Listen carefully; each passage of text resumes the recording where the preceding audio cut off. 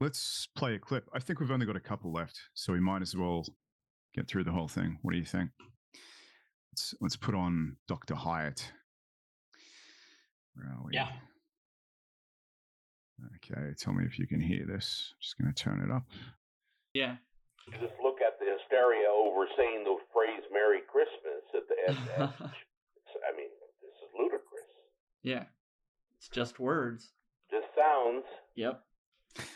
Actually, just on that bit, so how he says it's just sounds. Why is everyone getting so fucking uptight about words?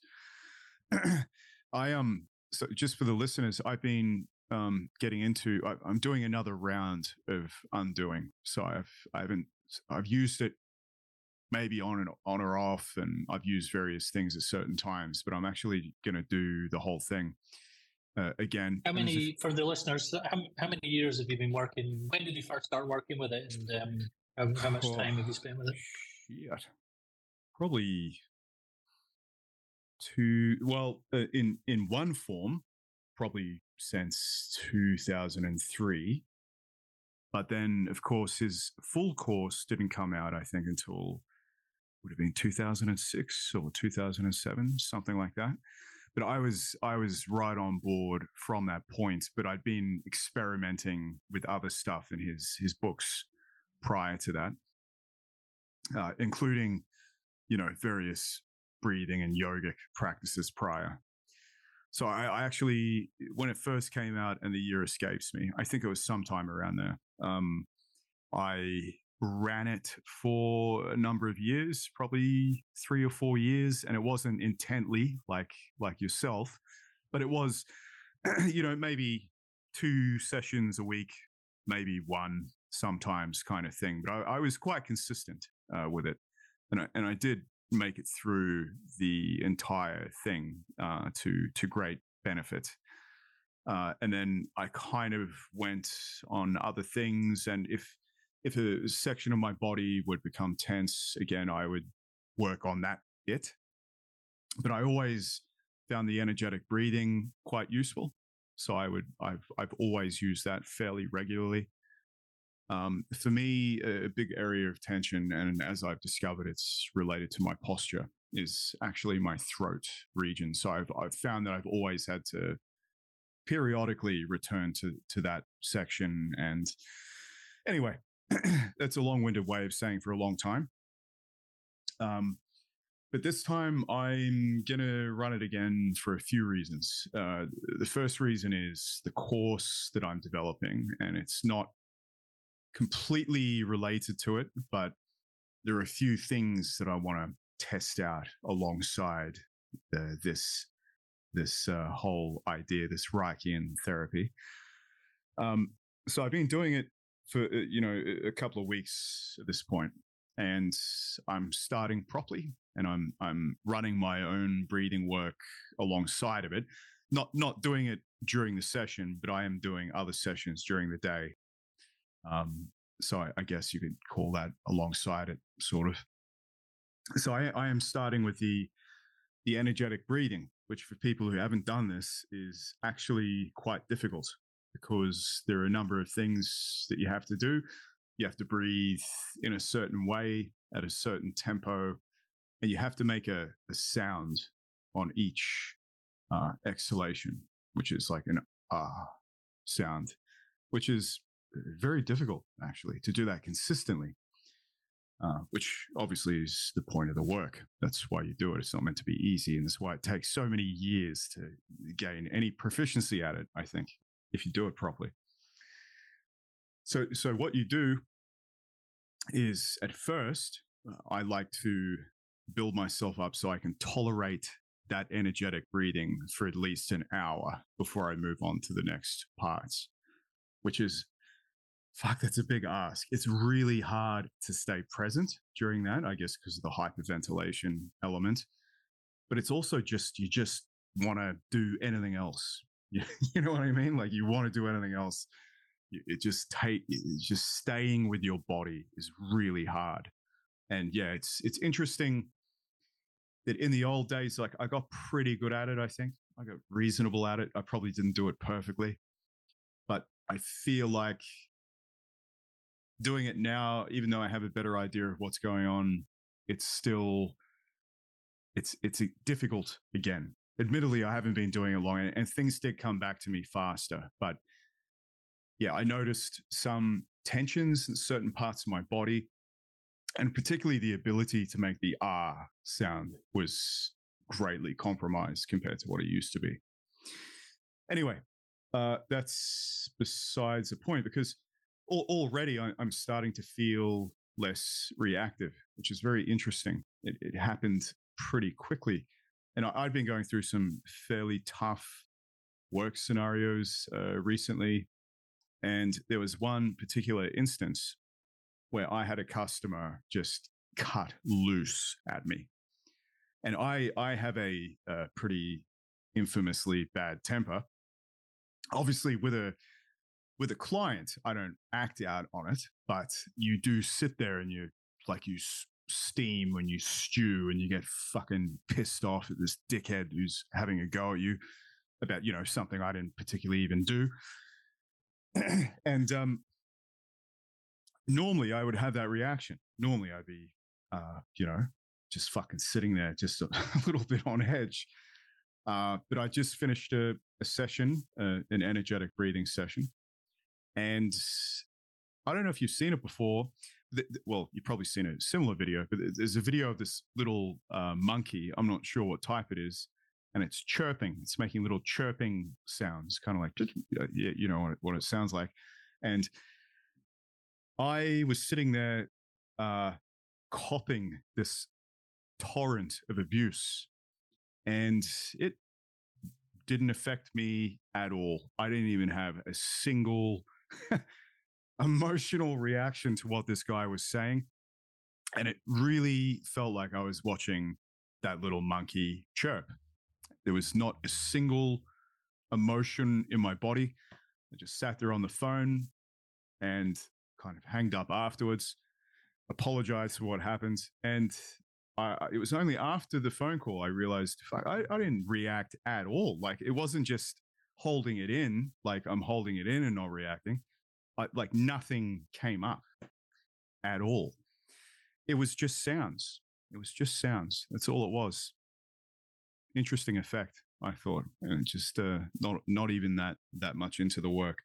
Admittedly, I've been doing breathing exercises for a long time. So like I've not been doing it. I think I just came to it, but it was such an extreme scenario that you can't help it, right? If someone is just scolding you, you do have a reaction. But I had none. It's that white shark mindset. That's what that is. White shark mindset. You just sit there and take it in. And it shows how much of it shows how much of what you think is coming from the other person is actually your own internal dialogue and your own feelings just on overdrive reacting to the person. Yeah. That actually is just a guy making noises. It's just like some creature is making all these noises. And if you're not attached to what they're saying, then it doesn't actually matter. Other than if he's about to say something that you have to act on immediately. But in general, it's none of your business if this chimp wants to chimp out. It's just a dude chimping out. And yeah, it wasn't like me. So I wasn't consciously not having a reaction. That's the thing. It just sort of happened. Like I didn't. Yeah, you're not inhibiting something that's happening. It's just that's the real thing, isn't it? That's when that's when you start, when you're doing this type of work, you know that you're not imagining it, because it's not that you're dealing better with not having a temper tantrum or you're not stewing as much. It just doesn't come up. Yeah. There's no need for you to have a reaction. You realize that reaction was not choice, but that was like a habit you were doing, a thing that just started working by itself. And actually you can switch those things off indirectly. You don't switch them off by trying to think something else or to undo it directly. You work on your basic physiology and the things just fall away. Yeah. And some people may be naturally good at that. I think there are people who can just naturally switch off maybe in situations like that, but I definitely am not one of them. definitely not. I have a really bad temper naturally, so I have a tendency to fucking just absolutely let people have it, which I've been working on for a long time. So for me, it was quite obvious that it was an effect. But I'll take it. There's something else that sorry, you go. That I did recently. I won't give the details, but basically, it's the kind of the other way of this. So, like you don't react as much. I was in a stressful situation. People were annoying me that I needed to not get annoyed by, and for social reasons. Yeah, I wonder what this could be. Like in a tactical way, not sure. not in a fearful way. So I tried that. I was perfectly able to inhibit it all and not react to things, but it wasn't actually working. So I judiciously, deliberately used a little bit of active temper tantrum to have an effect that got what I wanted. Yeah. Or in this case, stopped what I wanted to stop. If I tried to talk about it, it wouldn't have worked. If I tried to ignore it, it wouldn't have worked. I actually, the communications, the level of communication that was required to deal with that situation was displaying a little bit of emotional temper tantrum. That was the only thing that worked. So, I could never have done that back in the old days. I was just temper tantrum immediately. I'm like, maybe not as angry. Maybe it's not as tempered as you, but I was pretty angry back when I was young. And then I went through a while of being able to hold it in, but it was more kind of fearful, holding avoid the reactions, that kind of thing. It's not really, it's just a different kind of weakness, really. And then later doing this kind of work, things fell away. It just didn't bother me. But sometimes because other people they're not doing this kind of work, sometimes they can only understand on that kind of emotional level. Well, you don't go over the top. Yeah. So it's not that where does that temper tantrum energy come from? Was it there and I was holding it down, or did I allow it? It's you don't really know. I just thought this is the best way to deal with it. But I mean that's layers of detachment that you just don't have. Most people won't have naturally. I definitely didn't. That doing this work and other work allowed me to have. And there's also a control of your internal dialogue. You don't just do these things without thinking words in your head. It's just they're happening so quick, or you're visualizing things or whatever. This work gives you control over those things. They're just not happening. Like you said to you, it just wasn't appearing. Or you can make it appear. You can use it when you need to as a tool rather than it dominating you, and you're just reacting to these physiological habits that you have, mind and body habits. Yeah, I agree. It's I never thought of myself as shark. I should have thought of myself as the shark mode. Shark mindset. Yeah, shark. It's the way. It's definitely the way. And it's not like you don't. Yeah. It's not like you don't feel the emotions. When you learn, you detach more from them. It's not like you become a zombie and you don't have them. No. They just don't dominate you. Yeah, or they appear and they disappear. They go away quickly. They just appear. They're like they have peaks and they go appear, go. They don't hang around and stew, which I used to really have this stewing thing for a long time. Yeah. If I didn't deal with them, and then 2 weeks later, it would all come out 2 weeks later. Be a dick about it. Something annoyed me, and then 2 weeks later, I would have a spasm about it. It took me a long time to connect the two things together. Yeah. Just like emotional childishness, basically. Yeah. But now they just come and go, and this can be really annoying for other people. By the way, if you get annoyed, like an interaction with somebody, and you say something, and then now it's over for you, and you can't understand why they're not letting it go now. It's over, it's done. And they're like, it's not done. You did it. You're like, but for you now, you don't care. It's over. Yeah. And I'm like, I just let off steam, and kettle's boiled. I'm fine. Yeah, there's a particular gender that enjoys, doesn't enjoy that actually. I was just thinking, the Buddha had this saying that if you get angry, you only really injure yourself. And I think that's kind of true, because you have the choice, or not a choice, but you have the ability to be less affected by other people. And I think it's probably a good idea in today's world to be less affected by other people, and just to realize that it's chimp chirps, or sorry, chimps don't chirp, do they? monkey chirps. And there's no real advantage to stewing over things and carrying them around. You're just going to do yourself physiological damage. It's a waste of energy, and you can use it on 100 million useful things other than just being a fucking dickhead.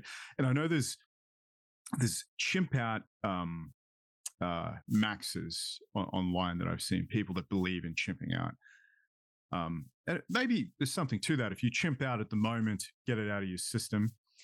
But it's not really what I see. I just see people just fucking holding on to things, getting pissed off about news, like just quite just self-loathing on levels I've never seen, to be honest. And that's not a good way to be. Christopher Hyatt was talking about this. He was saying about rumination. Look up what rumination is. You know, so we think of ruminating, you're just ruminating, thinking over and over. But rumination is from ruminant animals, which is they're chewing the grass, swallow it, spew it up a little bit, and then chew it again. You know, to process it. Is that where it comes from? Really? Ruminating is that kind of is down Stewing but not really down, then back up and then back down. You know, like, so this is what people are doing with emotional stuff. It comes back out, resurfaces, and then they put it back down and resurface. You know, they're not actually dealing with it or digesting it. Is that legitimately where it comes from? The ruminant animal. A ruminant, is like it's like a sheep cow or a deer. Yeah. Really? I had no idea. It's a word I use a lot. Interesting.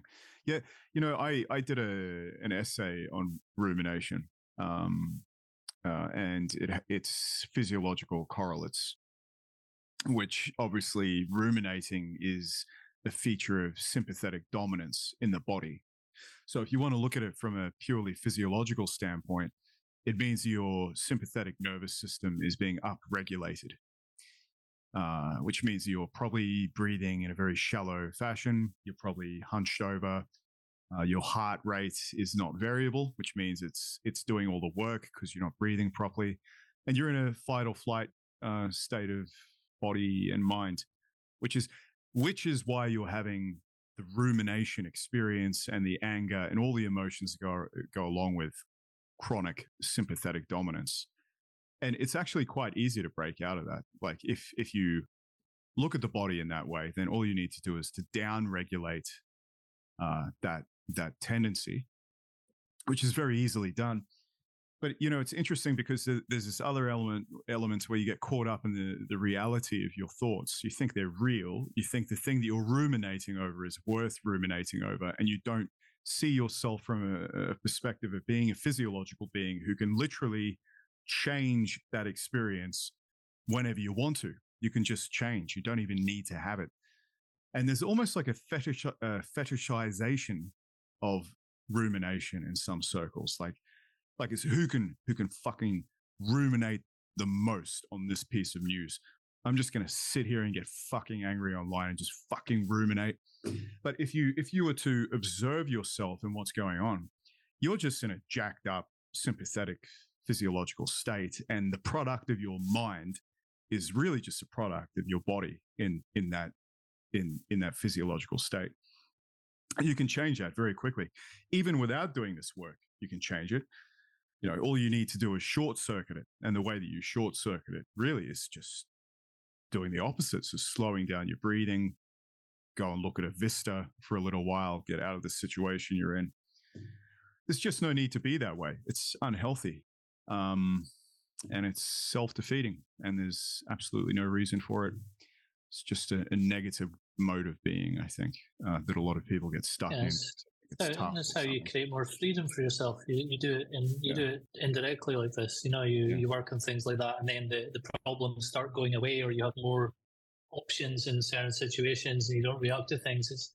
But the pool is you try to directly deal with them. You know, you try and treat the symptom all the time. Yeah. You have certain feelings, certain thoughts. You try and change it to other thoughts, or like affirmations. You'll say the opposite of that thought, which does nothing. You like just adds another layer. If you know, it's like if you constantly get in certain types of injuries, and you just constantly, you know, the band-aid kind of metaphor that people say, just putting on a band-aid and not dealing with the real cause of it. And you'll just these things. There's just more layers to be fixed layer, and then you have like you do something to avoid a bad feeling rather than do this kind of work, which will get rid of the source of the bad feeling. It's like but you just have to trust it to do its work over time. You can't. Some things you can do directly, but a lot of it is just to do the indirect work. And all the while, though, part of you will be trying to get you to stop doing it because it doesn't want this kind of changes to happen. Yeah, that's the other trick. Especially when you're young, you just find yourself drifting to something else. Yeah, and you think it's for reasons, but really it's emotional. You're avoiding what was coming next. You're about to have some kind of reach something you don't want to see. Yeah. That happens a lot. Or unless you treat it like an extreme sport and you're looking for that thing. You go for it. Yeah. So I did that for a while, try to find the worst, most horrible thing, and you can really make yourself feel miserable. But if you're doing it for the extreme sport mentality, you can get away with it. But if you're doing it thinking that, if you're doing it to feel good in the moment, you're just not going to do it. You're going to do something else. Yeah, it's. Or you'll do what I did one time was I was doing undoing related work, and then feeling pretty good and went straight out and picked a fight with somebody. Did you? For no reason in a bar. Yeah. Stay away. Did you win? Because it was like, no, it didn't kick off, but it was like totally absurd reasons, absurd situation. It was just totally random. And no, I don't mean a random person, somebody I knew, but a little bit, I don't actually like them though. But again, I was not reacting to the not liking them. So anyway, when it, I don't think it was them. They were just being their annoying normal self. What happened was I reached some level where the stuff I didn't want to see was there, and then I was just immediately kicking it off against somebody else rather than to see the next thing, So you can get that too. You have to be careful with some of this stuff because parts of it will react and change your behaviour in ways that you can't predict, which is good in many ways, but in some ways you can get yourself in trouble. If you're in a real job, you could fuck up your job by saying the wrong thing at the wrong time. Yeah. Which, from a perspective of freedom, it's difficult. You need to. So I think in the course material, he always says you need something to hang on to. So daily disciplines and various other things that kind of help you get through those parts that are more difficult. But you're right; it's not fail safe. Definitely, you can go on weird tangents. Put it that way. You go on really weird someone tangents. Talking. I forget who, but somebody was saying that they'd been doing bioenergetics work. The stuff from Reich's followers. Yeah. Alexander Lowen, that's the name. That kind of stuff. Yeah. They were doing those. Sure. They were saying work like that makes the people they saw doing that were it was making them quite angry. Those people were getting aggressive that were doing that work. So I don't know how advanced they were, but that was whatever that stuff does was making people more get kind of angry because they were talking about the behaviors of different people doing different systems. This group is more like this, and this group's more like this, that kind of thing. Kind of self-selecting in a way because the Jungians are going to be more mystical type of people probably. The Reichians are probably more sexual people or whatever. So maybe the bioenergetics, the people who like doing that. So Lowen slamming your fists on the bed. Yeah, exactly. I think that's it. So Lowen, I think in his later years, not so much, but he was one of those guys that went into the primal therapy kind of thing that happened. Okay, so maybe it was mixed up with that then, yeah. Yeah, it makes sense because if you're sitting there just getting angry, you're going to be angry. It's going to be the way you have to get the repressed emotions out. He was part of the repressed emotions crew, which, as we all know now, is nonsense. It doesn't make any sense. But you're creating this. Yeah, it's assuming that the emotion is there, huge inside you, and you need to get it out. And it's going like a lighting the steam off, but actually, it was small, and by trying to get rid of it, you're actually creating it and making it big. Yeah, I put that actually in the Riker video. I don't know if you watched that whole introduction, but there was this awesome video of this guy that I found online. He must have been doing some species of Lowen-esque body work, one of those guys that was big on primal scream therapy and all that sort of, cathartic thing that people do.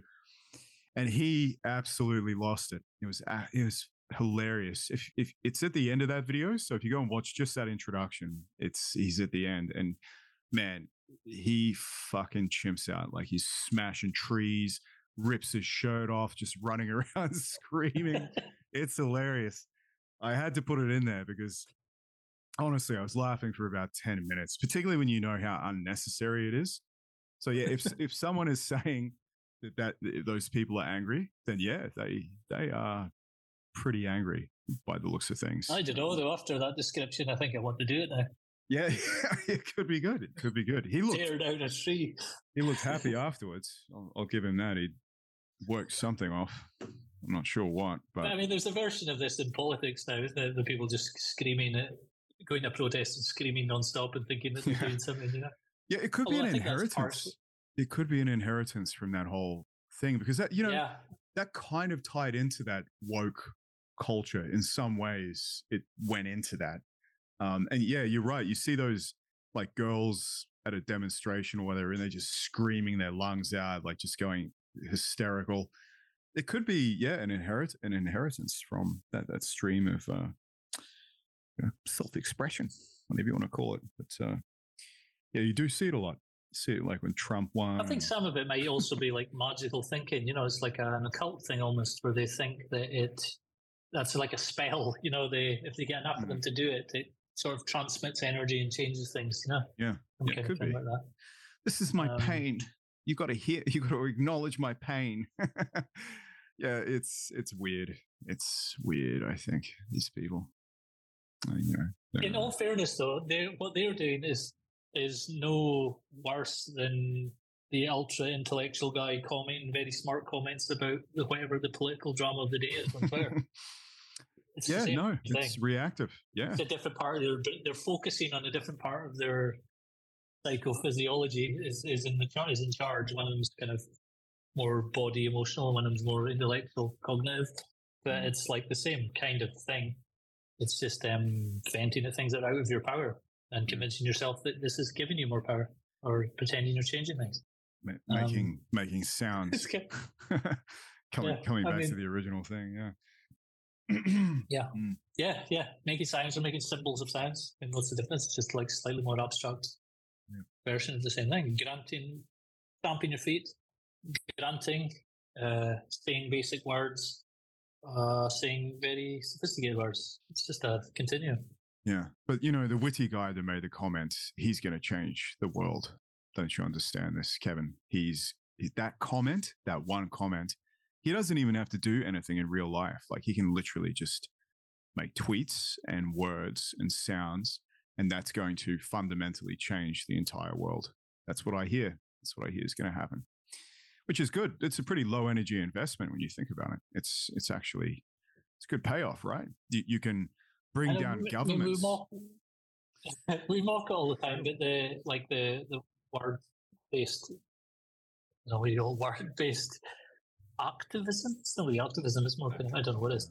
But the word-based emotional self-therapy stuff that people use politics for. But it's sad, though, because a lot of them are really like wasting themselves. Oh, totally. They really could be doing things. They really spend so much time and energy on it that they could really be doing something that does something, but they're not, because they think that it's making a difference. I mean, it's like the most comical thing. One of the most comical things I saw is it was like the facet when they were like, somebody gets elected and then they're going through that drama where they're picking different people for different parts of the government, that kind of thing. They're selecting all the ministers for this and this and this. And everyone's like everyone online joining in a debate about why this guy, not that guy. This guy's good, they should do this. Oh, that's great, they got this one. Oh, that's bad, they got this one. As if it has any bearing on what happens. None. It's none of their. No one cares what they think. It's not going to make any difference to what happens. What they say.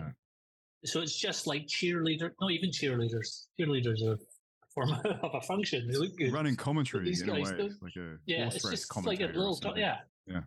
Yeah, it's a guy bit in of crazy talking over the vagrant football. on the side of the track who no one's listening to. It's more like that. He's not even being broadcast. Yeah, but they really got into it as if it mattered anyway. And like, so I'm not saying you can't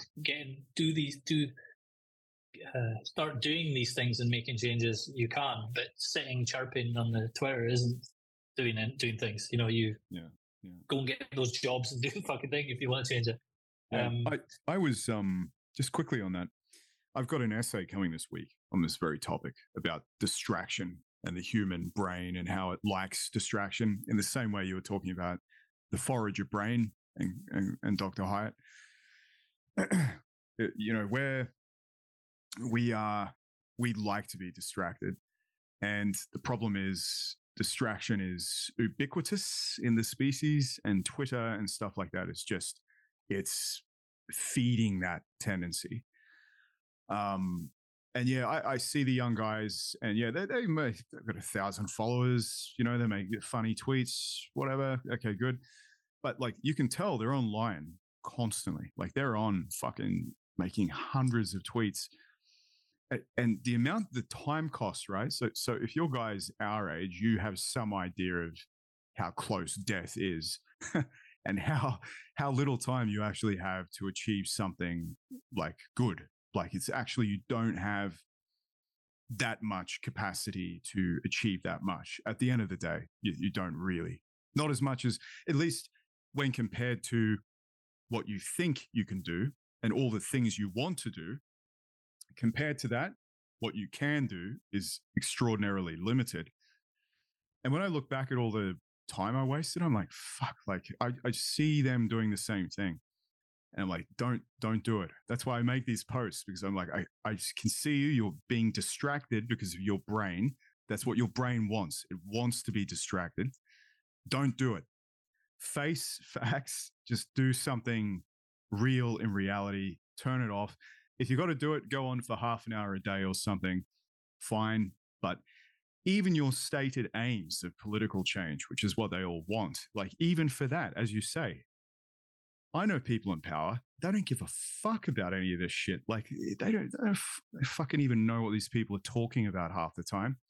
And I hear the other argument, oh, you know, they're sending billionaires, sending people online to take us down. And sure, there are probably elements of that.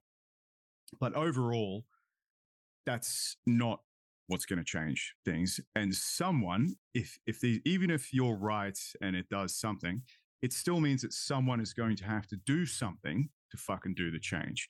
So while you guys are all comfortable online doing verbal activism and inserting yourself in the great causal chain of cause and effect, which is probably bollocks, some poor fucker's going to have to actually go out and do something. You know, at some point, someone's going to have to do something. That's what's going to change something. So yeah, I'm not sold on it. I think it's diminishing. I think it's distraction. I think the brain wants to be distracted because it's primitive. That's how primitive people survived, through foraging, and distraction was novel. But these days we have complex tasks that we want to achieve as individuals. It take a long time, takes a lot of failure, takes a lot of unpleasant feelings that you need to work through. And yeah, everything like Twitter or Facebook or whatever it is, it could be working out too much. It could be there are several ways that you can be distracted away from things that you should be doing. Really needs to be looked at. And if you're a young guy and you're doing that, I urge you to reconsider, because you are going to diminish what you're capable of before death at the end of the day. Because, just quickly on that, sorry, just one more thing with this rant. The other thing I was saying the other night is your experience is all you have as a human being. That's literally all it is. So when you go to your grave, all you're going to remember and the contents of your life is literally just your experience. So if your experience is looking at a fucking screen for your entire life, I don't know about you, but that's not the way I would want to live my life, particularly. So if you have that, and you understand finally that your life is your experience and that's all it is, then you can start to make decisions from a slightly different point of view. But anyway, sorry, I just had to get that in at the end. I think it's important. But anyway, continue. That's exactly it. Yeah. No, but it's exactly. Well, I mean, I was interrupting you as I always do. Yeah. It's just like if you recorded them, if you had a drone flying around recording them all day, what do you see a guy on his phone, you see a guy on the computer, you see a guy go back to the computer, back on the phone, goes to the bathroom, makes sense, he goes back. That's really what happens. So what's happening? The other side of that is he's feeding into all these online dramas that are then being used by the people in power to do what they want anyway. So they just they're actually feeding the thing that they say they don't want all the time. They're just part of it. They're like, I don't know if there's a way to get involved online in politics without just feeding the existing machine, basically. I don't know if it's possible. I think you just get tangled into it. I think you'd have to, if you're using it as a tool to actually really do things in real life and becoming the leader somewhere or something, that maybe that's different. But if you're just being another commentator, I don't see how you can. You're not just feeding it, no matter what you say. But actually, this content is irrelevant. Yeah. Yeah, it's irrelevant. But also, I don't think just zoning out and living in the woods, I don't think that's all either.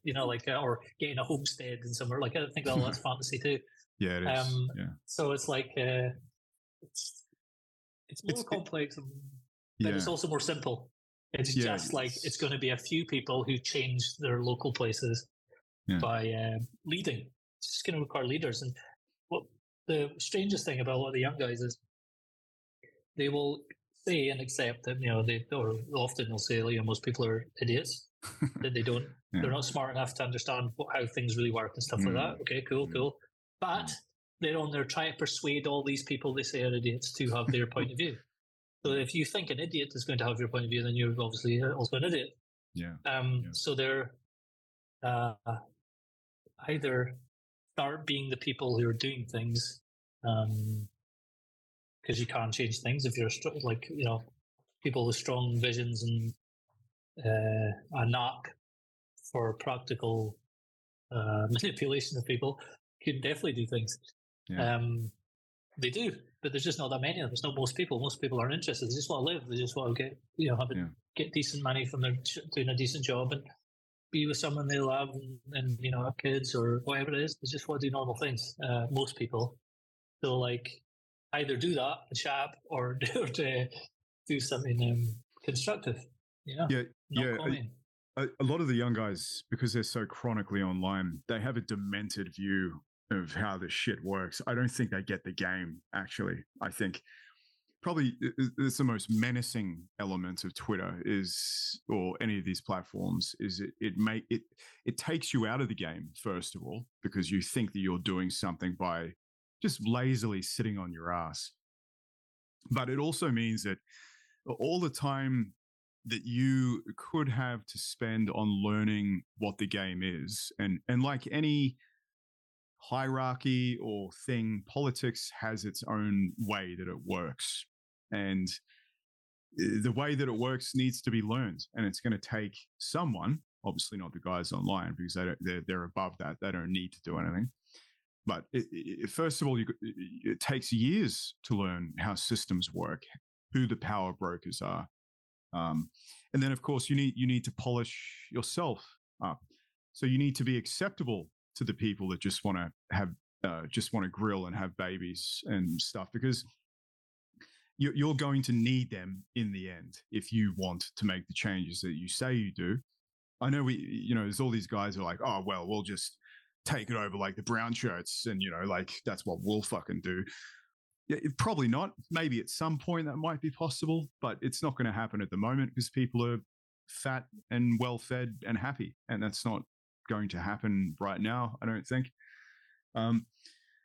So and also all those things behind the scenes, it's guys with all the money making those things happen. Anyway, it's not like totally, they're not like ground swells up of like organic things. Everything is always like there's some guys with money giving people money in the background. You know, they might be spreading all the money all over the place, but it does only happens because somebody's giving the gold.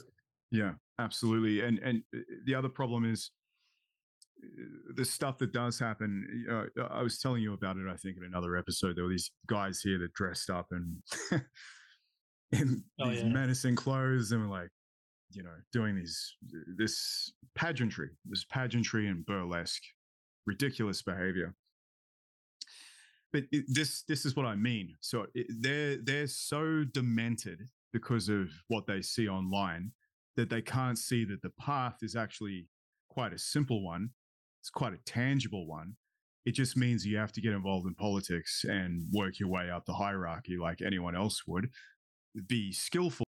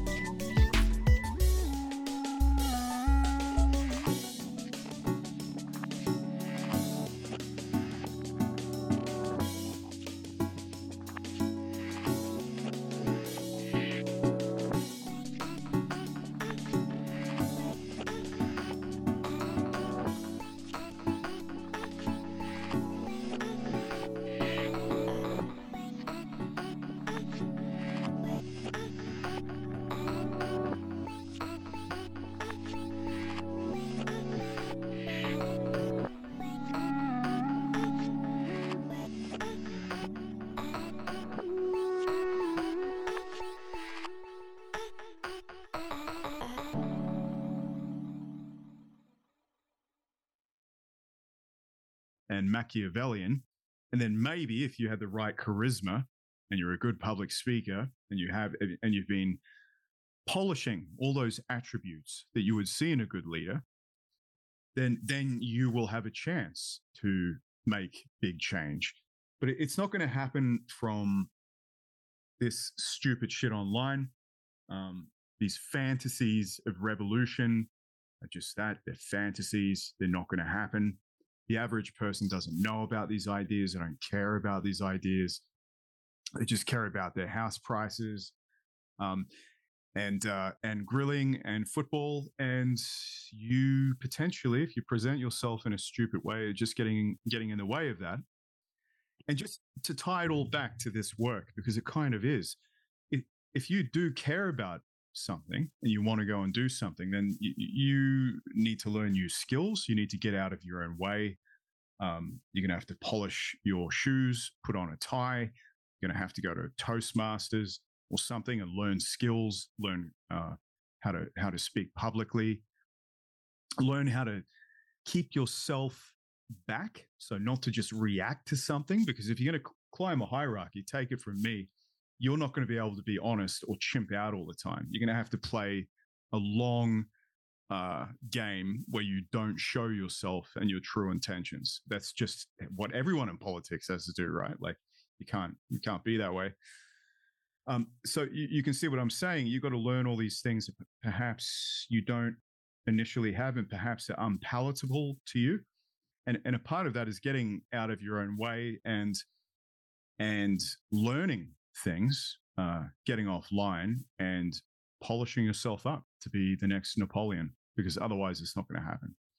It's just not going to happen. Maybe some of the people online think that they will be able to play, especially with Twitter, they'll be able to play a role as a kind of, the guy in Lord of the Rings, Wormtown, where they're whispering in the King's ear kind of thing, especially all the, especially with Elon Musk on there, so people think that they can maybe whisper in the King's ear and they can make things happen that way. So, I mean, you can influence people a lot easier now than you used to be able to, obviously. You don't need to talk your way into the court of Queen Elizabeth.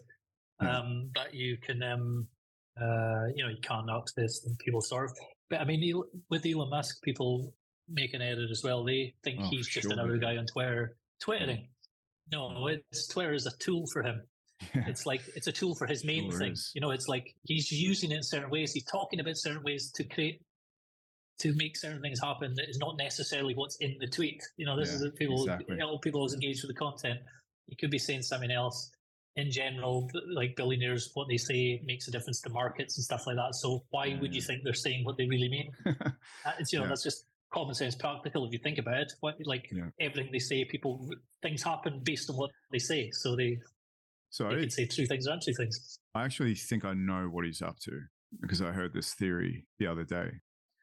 So obviously to train AIs, you need a shitload of data, right? So the more data you've got access to, the better.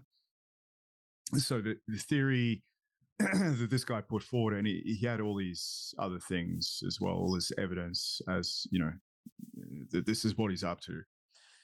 But he's training an AI, and I think everyone knows that. And probably the reason that he bought Twitter was actually to have all the conversations of importance in the world in one database that he could use to train his AI.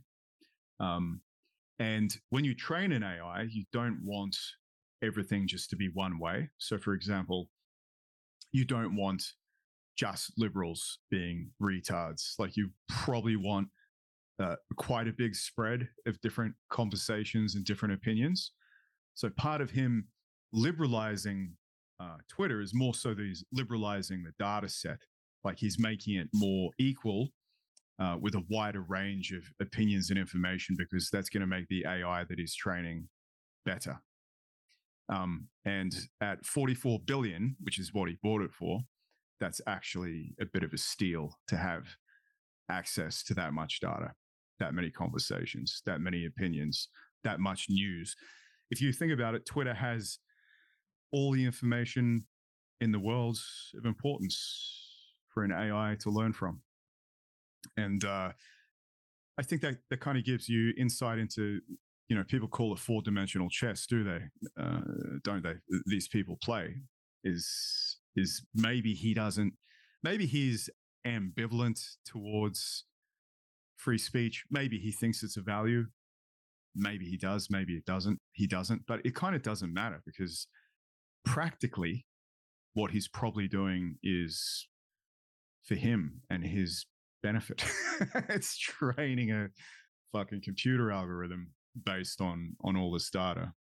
I actually think for that reason, he's going to flip Twitter for maybe 4 or 5x what he bought it for in a couple of years. That's my feeling. And he's going to have an AI that's going to be better than any other AI probably on the market at certain things, which who can calculate what that's worth? I mean, that's going to be out of control. There you go.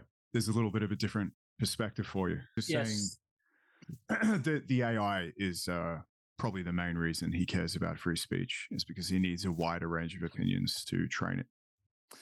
Yeah, that would make sense. Yeah, because you would have to bounce off opposite points of view, and you like when he says things like, you know, he's his thing just now about you need more regulation of AIs because it's going to get out. AI's getting out of control, and that's just sharply in competition. That's all that is. Yeah, totally. You know, it's not like it's like that kind of thing. You know, it's like that's no different from Warren Buffett saying, "Yeah, of course the government needs to bail out the banks because he fucking owned one of them." You know what I mean? Yeah. It's like exactly. But they didn't see that. They were having him all over the news. Oh, this wise man, everyone looks up to him. Oh yeah, okay, sure, he's wise at one thing, but he's self-interest.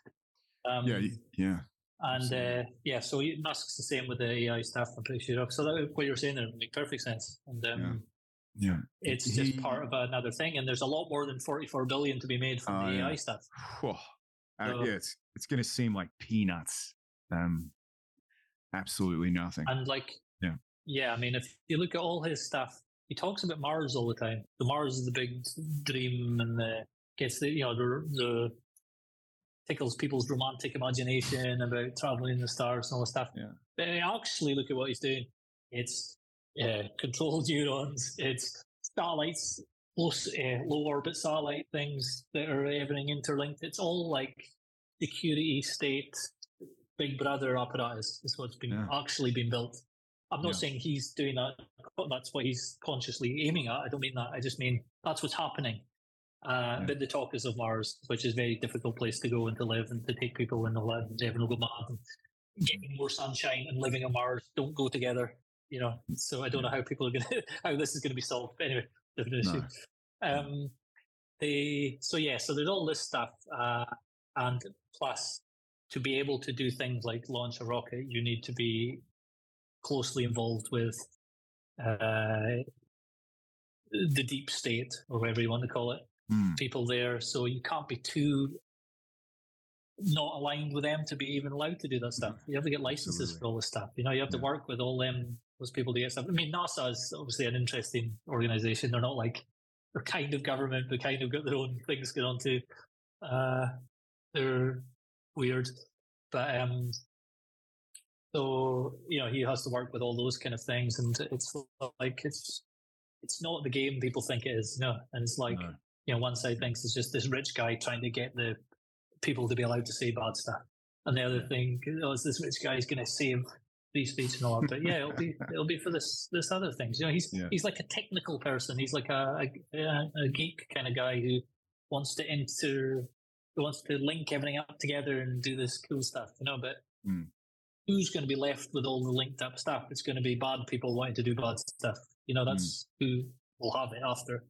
You know, I'm not trying to be dystopian about it. It's just is what's happening. It's like the apparatus is there. It's just, you know, who's going to be running it, who's going to be in charge of it, because there will be quite a few people who kind of in charge of it. Yeah. You could become one of those people, I suppose, but you won't do it by commenting on Twitter about who's going to be the next secretary of blah blah government. You know, who cares? Unless you become the secretary, then that's interesting, but you probably aren't going to. No, very interesting guy. I'd like to sound him out one day. Yeah. Find out what he's really up to. Not that he'd tell me, I guess. But I mean, a lot of it, it's whether he's in on it, whether he's on the same side really as the government people, which I don't think he is, or whether he's like, thinks he can play them off. He thinks he can, he knows that they want to just run low orbit space and have all the weapons in the air and to run it's like the satellites are the new shipping lanes basically, you know, in the sky, And when whoever controls all the satellites will control everything, all the financial systems down on Earth and stuff like that. So obviously the Americans and the Chinese and that are all competing with each other for this. And, whoever's got the high ground, normal warfare, whoever has the high ground has the most power. So everyone's like space, space, space. And it's all about like war and power on Earth. But to get the money and to get people to agree to all this stuff, you have to have the vision, exciting, let's go to Mars, and we'll go to fucking the stars and all this stuff. That's what gets people on board and agrees with spending the money. Yeah. So whether he just thinks he's using them to try and get the vision, which I think he does think that, I think he's sincere about you need to save the species by having another life on another planet and stuff like that. He even likes David Bowie. That must be true. So he's like, but whether he can, you can play off those guys, I don't know, because they'll just use the things that the charismatic guy gets things happening, and then they just usurp it as they do with everything else. Like one thing in our sphere, sometimes a meme or whatever will reach a powerful level. Some meme is reflected, the government will say something, or Biden or whoever says some meme that started by some guy on Twitter or whatever, or forum or whatever, and they think this is the result. This is the opposite of the result. That's the thing being co-opted and used against. That's now been not vaporized, but God, I'm tired now. I can't even remember the word. Neutralized. They've neutralized the meme now because they just owned the meme. It's not like your meme has changed them. It's total opposite. They're just like, look, we have so much power, we'll just take all these things on that you say, and it's gone, deflected. So it's total fantasy to think that this is these are like positive results. It's the opposite. Yeah, a positive result would be something changing, not them laughing back your meme at you. It's like you're being mocked. Yeah. You didn't win. You're being mocked. You almost you need an opposition politically. So the more burlesque you can make the enemy for your voting public, the better. This is same thing with those kids. I was trying to explain to them, like the reason they're amplifying you is because they want you to do it.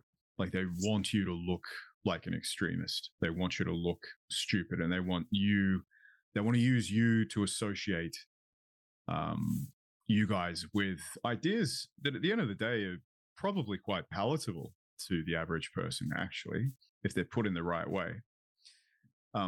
So please, I don't think they're worried at all. I think they just use it. I mean, I think they clearly do.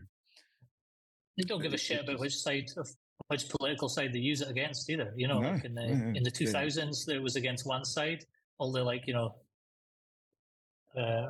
certain Bush. American government agency would just make up stuff. They would just create they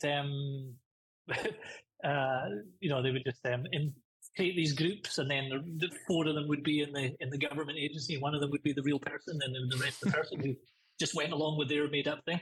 That used to happen to one group in the 2000s. Now it's a different group now. It's the same story, but the same people, the same machine in the middle doing it to both sides, but the two sides don't realize that the same things happen to them. That's what they do, and they think that they're it's like evil genius. It's amazing. And I'm not into all this stuff, and it's just so obvious that this is what's happening. It amazes me that more people don't realize it, and it's the divide and conquer thing. It's really clever. Yeah. Right. I do think with the young guys, you can understand because they're just they just don't think in that way. I think of them.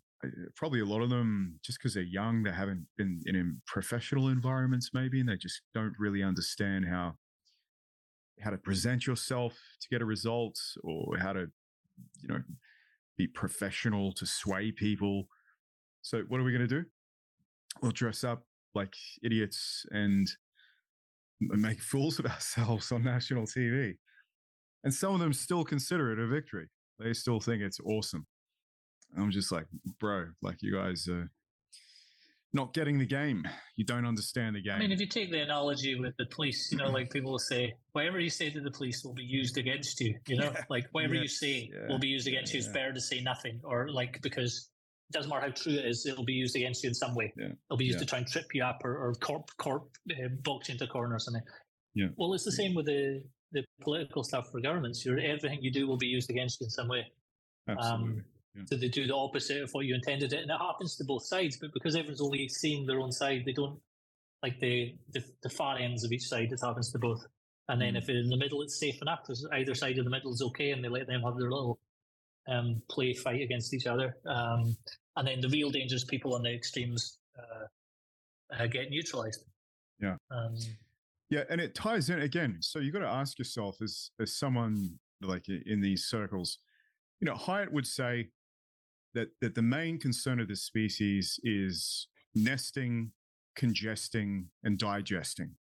And that really anything that gets in the way of that, no one's going to bother with at all because they don't care about it. So you have to ask yourself, if you're going along with these, Nietzschean or traditionalist ideals, and you have these big political structures that you're going to somehow impose on the masses, how you're going to do that is another matter. But that's not what the game of the animal is. That's not what the animal does. The animal overall just wants to be comfortable. It just wants to have a couple of babies and have a job, I guess. It's all it really cares about. And I guess you look at historical examples of political systems that have failed and just the absolute excess that they went to, like just the poverty that people experienced, or the political violence and repression, and the absolute levels it had to get to before the average man did anything about it. Like, it's pretty crazy to think about what some people tolerated before they bothered doing anything about it. I just feel like the fundamental goal of what a lot of people on here think is possible is diluted for that reason. Like, I can't see how you're going to do it. There's also this idea that all you need is 13 motivated men, which I agree with, but I feel like that's not until things go really, really badly, then that becomes a possibility. So in the meantime, I just feel like they're going about it the wrong way. Like, to be honest, I just don't get it. I really can't understand the strategy, or like, I'd like to ask these people, so what are you going to do? Like, practically map out to me, like, what's your plan? How are you going to do it? Do you understand how this system works? Like, are you all just going to barge into Canberra or Glasgow and fucking picket Parliament until they let you in?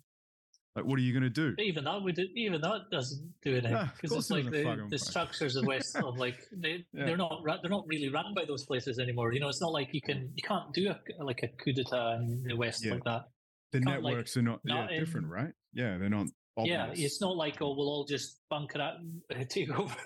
Like, you can't get they can't be like take over a few buildings and then now they're start running things. It just wouldn't work like that. No. It's too complex. Yeah, and tying it all back, just on that point. So if this is the case and you can't do it, so what are you doing? Being distracted by all this, right? Like, what are you fucking wasting your time for? So what do you do, Kevin? What do you do?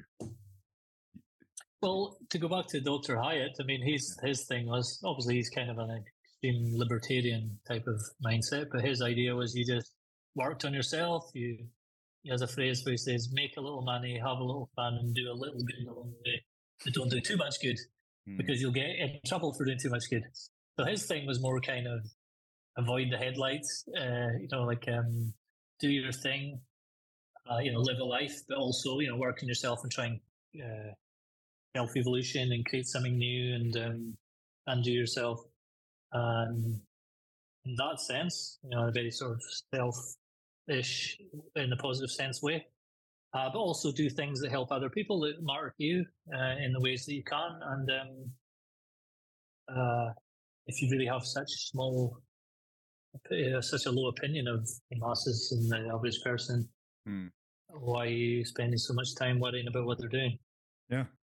You should be trying to do your thing and avoid repercussions as best you can. Yeah.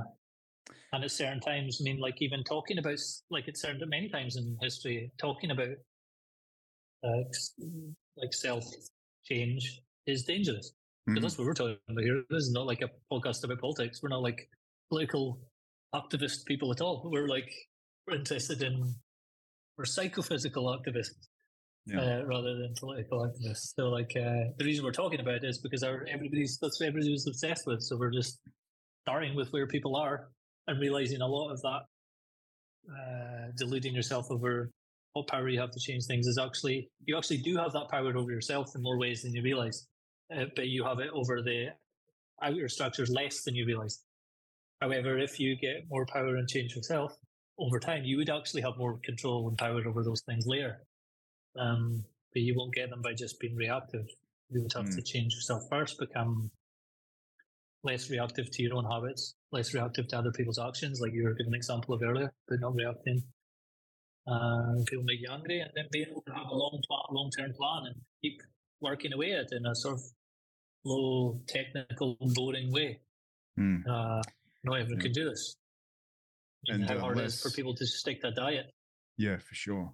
Absolutely. And less distracted. Don't be distracted, because you're going to waste your time. Then you're going to wake up and you're, 35 plus. And then you're going to be like, fuck, what happened? Where did it all go? Yeah, to try and constrain your distraction, because it's going to happen, like you're saying about your brain. It's going to do it to you. It wants to do it. So to box it into a corner so you have your little distracted times, that you let yourself off the hook about that and you don't make a big deal about it, and you just, that's fine, you're just doing whatever then. But not trying to try and be ultra rigid and organized, which I am not. Those type of people just have their other problems. They just end up being reactive in a different way. That kind of harsh self-discipline kind of way, and they just Jocko Willink. Good. Get up at 3:00 in the morning. Good. His theory of how to be disciplined, his theory is just be disciplined. That's his theory. Wow. But it is though. It's like people say, how do I do such and such? I can't get myself to do this. Just do it. Just do it. Well, obviously that is the behavior change, but they obviously can't do that. Yeah. So it's like you can't do anything with that. So, but over time you can definitely change yourself with little discipline things every day. Totally change you, but not in the way you think, and not as quickly as you think. And some of it just has to happen. You have to set the conditions, and it'll happen for you. Indirectly, often. Yeah. Well, as bundles of habits doing the work. It's going to be indirect in my experience usually. Let's play one more. We've got time for one more? We might as well, because we've dragged this out to like. We haven't even played one.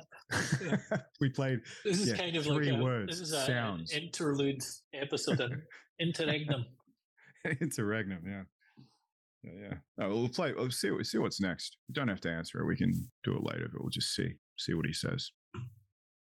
Okay. I wonder what the problem is.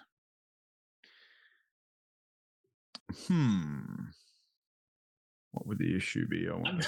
I can see your screen has been shared. I'm not even going to tell the listeners what the name of this file is. I don't even know why that's. I think I was trying to because I'd already done the extract, and I'm like, fuck, what can I call this? So I just quickly typed something in. It's quite embarrassing because I would not normally do that. I just was like, fuck it, I'll just call it this. And then I didn't bother changing the file name, as you can see. Anyway, it is just words, but it's words. It's words. It's words with an emotional reaction. Let's say that. Yeah, exactly. It's got a sort of Mark Twain kind of feel about it, I feel. Anyway, okay. I don't know what's going on. Let me try again. Can you hear that? Mutation to... Yes. Yeah. So taking the idea that you kind of need mutation to move forward, to have any kind of progress. I mean, what do you think would happen if somebody with Timothy Leary's kind of gift for observation and for manipulation and high intellect, I mean, if they were around today, where do you think you would find them? obviously not in any kind of counterculture at this point, it seems. I think they would be in small groups, working on various projects, keeping a low profile, publishing their material in Europe. I mean, I know scientists who are doing things, but getting their work published even in American academic journals is next to impossible for them, because it goes against the preconceptions. As a scientist myself, it's behavioral science, and at one time in my life, having been a published peer-reviewed person and also a reviewer of journal articles submitted, it is much more likely that you're going to be published and survive with unusual concepts and unusual ideas in another culture than in your own at this time in this country. So I have an associate who has some very interesting ideas, and many of them have been proven in the laboratory. But he has had to go to England to get his research published. What kind of stuff was he working on? He was working on origins of life and electromagnetics and things along those lines.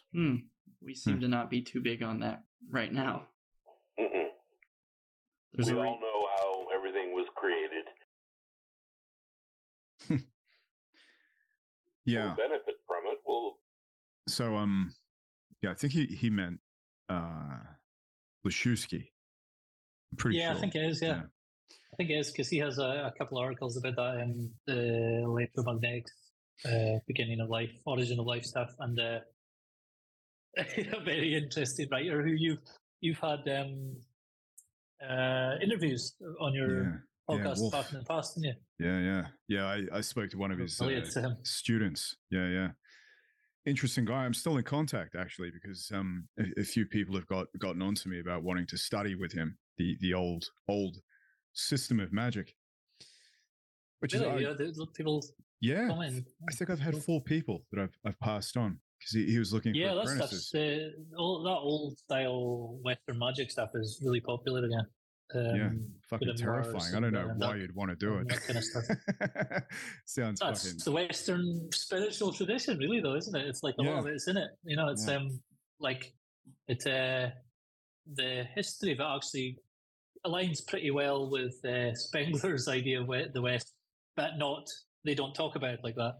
So a lot of that stuff, that medieval Grimoire type stuff, that all the demonology and all that stuff, that all kicked off in that's all between 1000, like the Western version of it, the Christian Catholic version of it, and the later versions.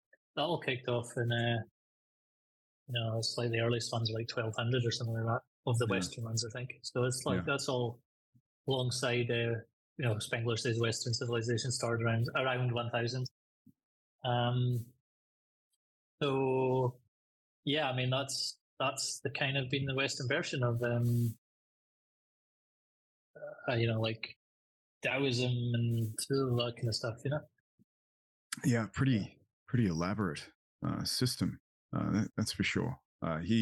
It's very it's very embodied in a way, actually, because it's like you're in a specific place and you've got lots of stuff. Anyone listening to this, by the way, I know a lot of that all came from older stuff, the Greek stuff and the Egyptian medicine. I understand all that, but the Western integration of it all has happened. It's all post 1000 and all through the Middle Ages. What used to be, Spengler doesn't call that Middle Ages. To him, that's just the center, the middle of Western civilization as a separate organism. But all the cultures use the magical and mystical and spiritual documents of older cultures as their basis. All of them do this. Like the old Hebrew stuff is from Babylonian stuff. It's like everything goes back to the one before, the one before, the one before. This is normal. It doesn't mean that it's all a continuation. Anyway, so yeah, the guy Leszewski, if anyone doesn't know, he's got a couple of books that Tulsa Hyatt published in at New Falcon, original Falcon.com, and he was also a physicist. So he has a guy who's into that kind of stuff, that old style magic and pretty some crazy stuff. interesting stuff as well. Is also writing about physics, so you're going to have a different view of what's possible with physics if you're interested in those things. And the guy, I think, is pretty religious also as well. So like a really combination of things you wouldn't expect. Yeah. He so he got into trouble during a ceremony, something like crazy, like a demon broke out of the circle or something happened. I think he calls it a slingshot effect, which is when you do a ritual but you kind of miss the mark, but you have effects that affect you afterwards negatively, even though you didn't get a result. So Mark Stavish, who was kind of involved with him, who I also interviewed about him, he is a priest. He's, I think, Roman Catholic, I'm pretty sure, something like that. And he actually had to bring holy water over and sanctify the house afterwards just to get rid of whatever the fuck was going on, which was interesting. So he used religion kind of like you have to be in that mind space in order to do the ritual magic properly. Like you can't be like a Christopher Hitchens atheist and then think you're going to do it successfully. So that whole belief system and world goes into you forming what he calls a subjective synthesis, which then makes the ritual magic itself possible to perform. He did have a religious part. The book where he goes on about the origin of life, which is interesting because he was also a practicing alchemist under Frater Albertus, whose name was Albert Riedel, who was a German immigrant to the United States, who started an alchemical research institute called the Paracelsus Society, which Leszewski studied with him and went through the full course. And part of the completion of that cycle, I think they call it, which is like this 7-year cycle that's based on the planets, was at the end of it, Frater Albertus tried to get him to do what's called the water work, which obviously you have different elements. You got water, earth, all the various things that matter in these esoteric systems. And apparently the water work is not really ever dealt with by alchemists. It's like considered a little bit, too evil or whatever, or dodgy or something. It's the impression I got. And he, in this book, he tries to get Joseph Leszewski to do the homunculus, to try and make a homunculus, to make life as part of the alchemical operation. And I won't ruin the book because it's an interesting story, but I think that's where his ideas were tied in about the origin of life, because during that operation they go into detail about how that actually works, about how you rustle up a little man out of a water tank. But he's an interesting guy. The book's called Israel Regardie and the Philosopher's Stone. It's got the full account of what happened, and that's from Original Falcon Press. Fascinating book, interesting guy. Guys like that are just intense. And from what his students said, Wolf, who was the other guy I interviewed, who incidentally is intense also, as you would have to be. That people like that don't fuck around, right? Like they go hard or go home. So it's like interesting for people to think, like somebody who's into practicing like medieval magic and mysticism systems would also be like a modern physicist as well. So people think, it's weird that they're doing those two things. But it makes you wonder the other way as well. So how many of these like high-level physicists in different places are secretly doing this stuff in the background that you don't know about, like alchemical experiments and stuff like that? Yeah, it makes you think. You don't know because they can't say that. They would lose their place. If you're an academic or they found out you did these experiments and if from like a scientific experimental kind of mindset, let's try these old things and see if they work. Let's see what happens. Let's do them as they said and see what happens. They can't. I mean, they would have to not tell people what they were up to in their private time. So I'm sure there's some of those. I even saw there's even like clips online of the CERN what's it called, the Hadron Collider. Hadron Collider. Whatever it's called, something like that. Yeah, that's flux capacitor. That's it. Yeah. That thing, I saw clips where somebody like late at night they're taking photos and they saw these people doing some ritual in the grounds of that place. Shiva. They were like under the statue of Shiva, right? Yeah. Cloaks and stuff on. There was that. Yeah, there was the Shiva statue, isn't there? And then there was some other thing as well with cloaks or whatever. So and NASA is like well known for parts of NASA with people into all this stuff. Like really, no idea. Big occultist, the Jet Propulsion Lab. JPL, that part of NASA used to be separate, but that's where Jack Parsons, who was like Aleister Crowley occultist, Sure. He was like in contact with Crowley actually. So he blew himself up, or somebody blew him up as one, because he a lot of these guys interested in these things come to a dodgy end. Whether it's connected or not, it's self-selecting also as well. If you're into risky stuff, you probably experiment with these things. So you're risky in many parts of life. So like there's people there, and like there's guys that track all the, like, go back to Elon Musk vaguely, is the NASA kind of launch dates and all that. There's guys tracking those, and they often have like ritualistic components to the dates they choose for things, and the patches they use for different space exploration, different launches and things like that. There's always like weird symbolic stuff attached to that. So there's obviously people in amongst NASA are interested in that stuff, or it's just kind of a superstitious leftover thing, and they just do it just in case. There's that phrase, millionaires don't believe in astrology, but billionaires do. Like they'll just everything they'll include everything just in case, because it matters at such a high level.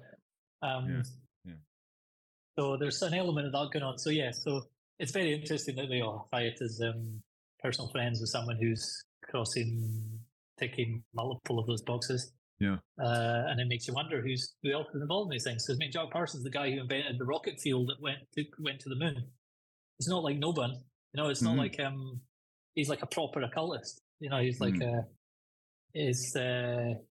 they did both things, making rockets, doing rituals in the desert. So these are the kind of people. So it doesn't matter what people believe and all this is not really the point. The point is it's like extreme people with extreme interests that collide together in one person's life. They are the ones that make things happen. They're not like they're not commentators on the internet. They're doing things, whether we think they're crazy or whether we think they're misguided or dangerous or cool or whatever we think now. It doesn't really matter. Or satanic. That's what usually gets thrown at them. Satanic.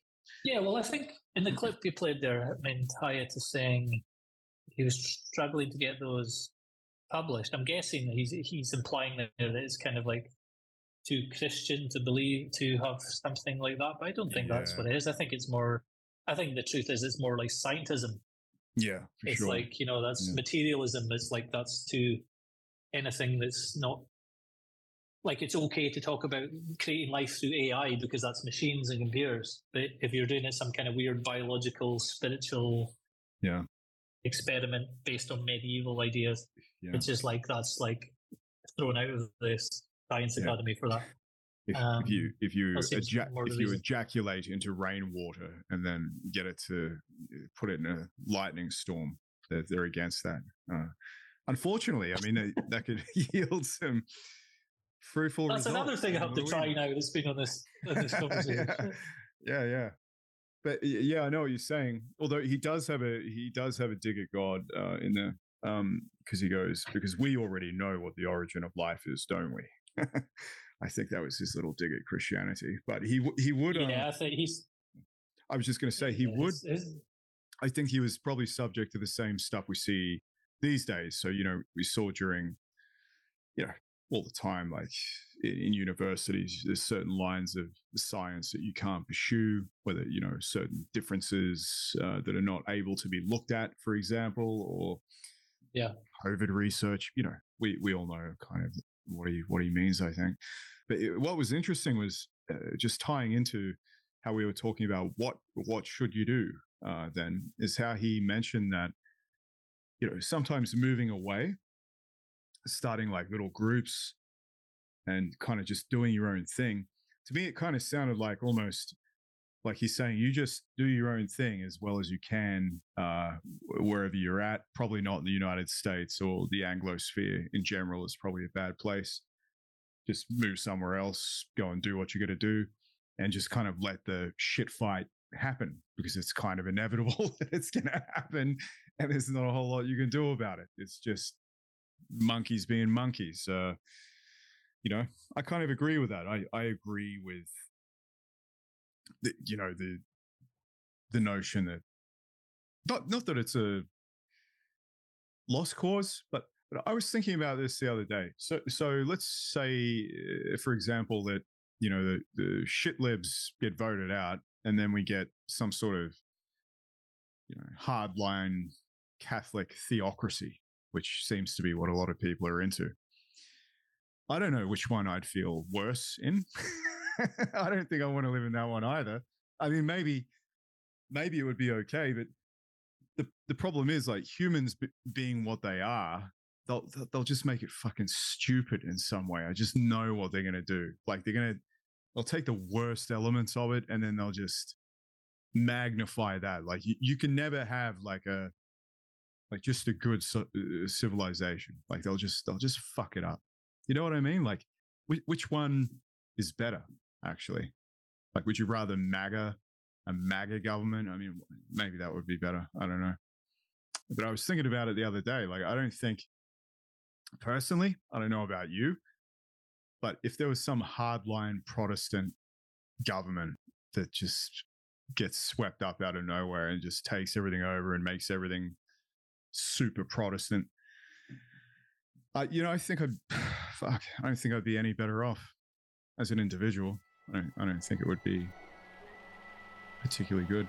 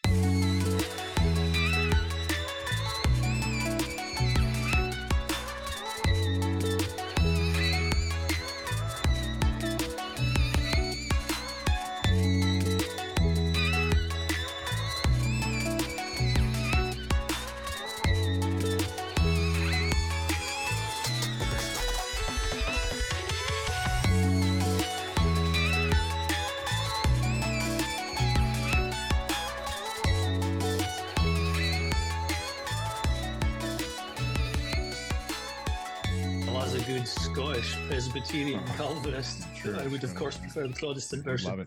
You'd love it. You'd be all over it. Yeah, I mean obviously something's got to give. Something's got to give, right? Don't get me wrong. I'm not like saying, oh, let's just keep this liberal shit fight going. But I just often think, like, if it swings back the other way, the advice still holds true. Just find somewhere where you're not going to be restricted by the fucking dummies that are trying to hold people back all the time. I guess that's kind of what he's getting at, right? I think. Yes, and there's like an element of some of the good things you can do to help people, help the species, if you want to put it like that, in the long term.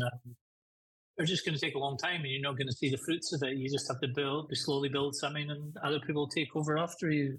You know, stop thinking there's a kind of apocalyptic / rapture kind of thing that people have, even when they're not religious, is they think that they have to have this big change that will happen in their life, and they'll see it all happen, and then there'll be the new world kind of thing, you know? Everything will change. So they're always like this. Yeah. But actually, really, it's more like it's something that's going to take multiple generations to change if you're interested in actually creating things that are useful. It's like building a cathedral. It's like, you know, one generation starts it, and, you know, 100 years later, they're still building it. 200 years later, sometimes more. Yeah. There's still other people are building it. It's like the guys putting the first stones down probably knew they wouldn't see the end of it. They still did it though. Yeah. You know, it's that thing of society grows great when old men plant trees whose shade they will never sit in. It's the same idea. Cathedrals, same idea. Other things. So, like, to be like actually reducing your internal messiah complex a little bit and thinking, well, you're not going to see the big change and have it now. You just have to do a little bit of good along the way. Like Haya says, he's right about that. Yeah. Yeah. Make some money, have some fun, and do a little good along the way. Yeah. I agree. But not necessarily in that order. He says that too. Yeah. And probably people who are into this kind of work are not going to be fundamentalists, likely. So the advice is probably widely applicable, I think. Anyway, just play one more clip. Well, I got you. Become more successful. But in many ways, they will also... Let me just put that back a bit. Right now. We all know how everything was created. Yeah, okay, here we go. Will benefit from it, will probably become more successful, but in many ways, they will also drop out in a lot of ways, or they'll move to Cancun or Brazil, or they'll move to France. I forgot what his name was, the guy who had sex with a 14-year-old. Polanski. Yeah. Yeah. I mean, I saw an interview that after, 30 years now? Yeah. They won't let him back in because the LA County District Attorney said, we'll arrest him and prosecute him. Yeah. You tell me what type of insanity are we looking at here? This country has taken the worst of the Old Testament and all of the New Testament, and that's how they're living. This is the way we live. This is reality. Now, death worship is, in essence, how I would describe things. And I agree with Freud, who in 1920 and Beyond the Pleasure Principle came up with the idea that there are two opposing instincts. Now, if we take that point of view, there are two opposing instincts. How can we understand human behavior? Because everything is based on the assumption of what? Eros. That people do things for their best interest, which is utterly nonsense. They don't do things for the best interest, and why? If you look at the last 100 years of war, from my scanning of the different numbers, 20th century war dead, not wounded, but dead, I believe the numbers run anywhere from 2 billion to 4 billion. Now, how many is that a year? If we take 3 billion, the 20th century, we killed, 30 million people a year, if I got my zeros right? That sounds right. Yeah. Yeah. I would believe that. And yet, turn on television, turn on Fox in particular, and you see all the morons smiling, never asking one question. If all these bad things are happening, what is wrong? It's never the nature of the species that's the problem. It's always something out there that's the problem. Yeah. Not enough family values, not enough education. You can throw all the family values you want, all the money at education you want. What do you get? Yeah. I remember during part of the rebellion period of the 60s and 70s that professors had to give B's to minority students. So here you have surgeons operating in an operating room who should have gotten an F, got their medical license because they had to be accounted for, and some silly idea of balance. You see, this is the problem. The species is the problem, and this is the point of all of my work. Until you look at the inherent flaws in the brain of this species, you're never really going to make an orgasmic leap on this planet unless you have, as Dr. Regardi pointed out, major nuclear holocaust and simply hope that what comes out of it is better than what is now. And we both used to pick up our drinks and laugh at that point. Yeah. Fuck. That's a good way to finish. Something in there for everybody, huh? He said a lot, didn't he? Like, I'm not sure what all of I agree with, but anyway, I love the way he constantly brings current issues back to the species, the problem, the biological, the problem of the species, the brain, structures of the brain, always bringing back that, because you do just see, once you start noticing that, you just see it playing out all the time, and you don't get lost in the content anymore. This is just one of those dramas where the way human brains function, the way they see, get caught up in the abstractions, and then they just argue and fight about the abstractions and will kill each other over a symbol. And it just gets out of control, and you just see it all the time. And then once you see that all the time, it's hard for you to have some kind of utopian thing of how you're going to fix everybody. You realize you're in a fucking armed madhouse, and what are you going to do? Yeah, totally. Move to Cancun. Sounds like good advice. Yeah. Yeah. So like I'm sure there are people working in interesting things, but it's a lot of it, I would say, maybe from it's not really the main energy, the money of it. It's not really gone in the kind of direction that that kind of brain change direction. Really, it's gone more into this. It's all in the AI. It's much more sort of technical geek stuff rather than or maybe more like quiet and leady kind of where they thought it was going. Yeah. It is interesting though, because I remember him saying once that the problem again with the species, as he calls it, is that any innovation or anything that we create technologically, we'll just use to further, I think the way he said it, our own bestial natures. Like we'll always have difficulty using it for something to make us better. Like it'll get used for pornography or, Uber Eats or just something stupid, just something, base, basically. So I agree. So far, things haven't gone in that direction, although I think there is a stream of stuff that is kind of happening on the side. For example, biofeedback technology, meditation technology. I actually think Elon Musk's Neuralink's going to fail. I actually think it's unnecessary. I think they're going to be able to do it without drilling into the brain. I think they're just going to have sensors that are going to work. Yeah, so that's going to be like wires. That's going to be like the wires and before wireless kind of thing. Yeah. So I think, I think he's ultimately right because the technologies. So I think ChatGPT and all this sort of stuff, I think it's useful Besides the fact, techies are nerds and they're annoying, but the technology is it's pretty impressive. Like what it does is pretty cool. But it's not going to change us fundamentally. So the way that it gets used is going to be in the same way that humans always use things, with the same limitations that our brains have, and, the fact we're aggressive and violent. But the fact that these people think that we can take a technology like this and just have more education, just have more learning, and just have more access to information.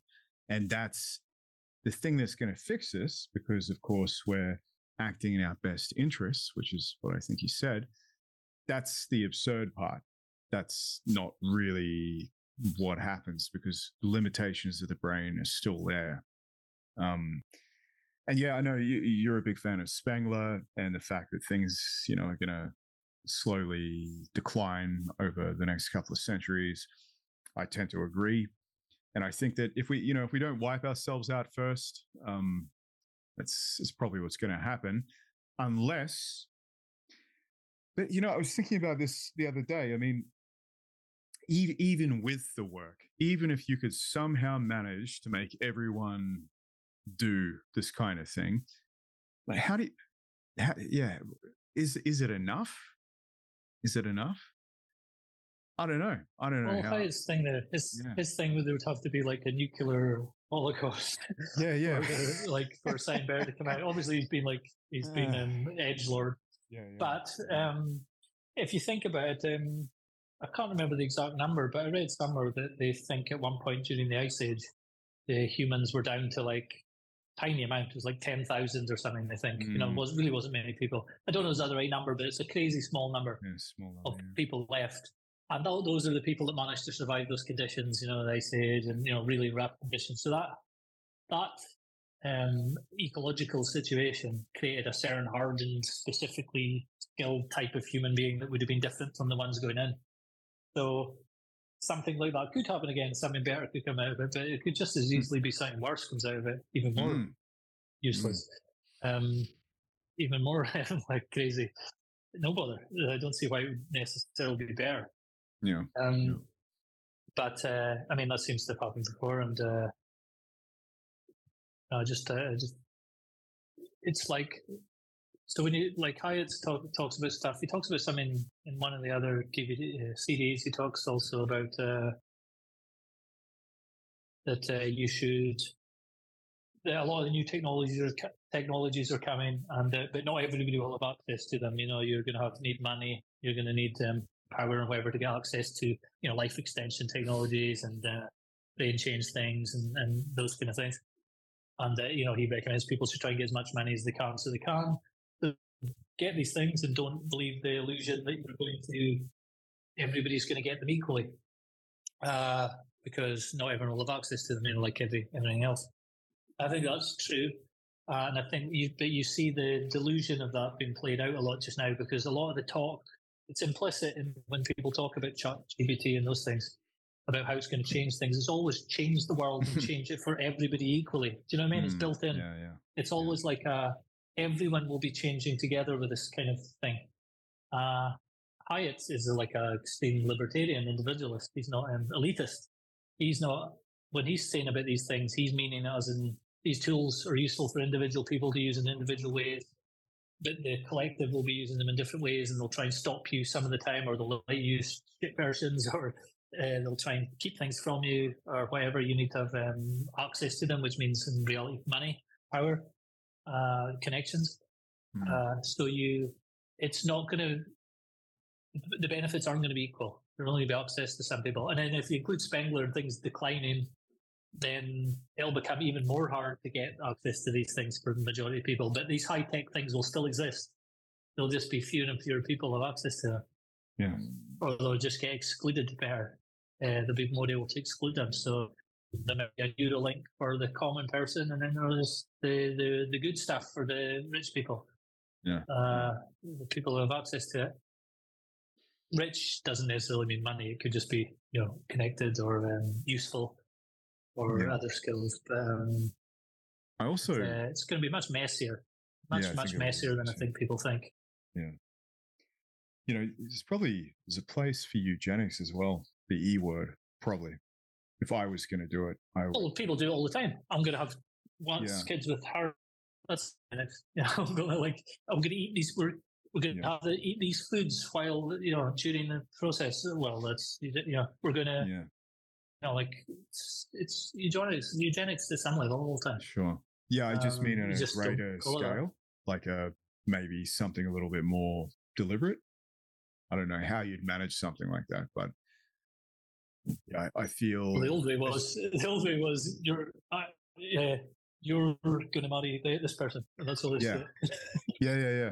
That was the old style. I think the other part, it could be some combination of class, eugenics, the natural tendency for human beings to have caste as well. I think that's going to come back as things get more barbaric, and probably the upper castes will have access to certain technologies like that, and it could actually just happen that way, couldn't it? You could just get a new superior caste that call the shots for a while. But it's interesting to think about. I really don't know. I agree with him in a way that without evolutionary pressure, it's hard to imagine something fundamentally changing. But one thing is for sure, I don't think nature just likes to stick around for too long. I think it likes to have stasis for too long. So you have to think at some point, something's going to diverge. It's going to get annoyed. It's not going to want to just sit around and grill like it's lumbering gene robots want to. It probably doesn't have much of an interest in that, ultimately, over a larger time scale. One thing I think could push like a change in the species would be if they really are serious about going to Mars. I don't think they can do that with current humans. The current biology, I just don't think it works. I think they might be able to make the technology to get there, to take people there physically, but they're going to just, the current human is not going to be able to survive that, I don't think, especially emotionally.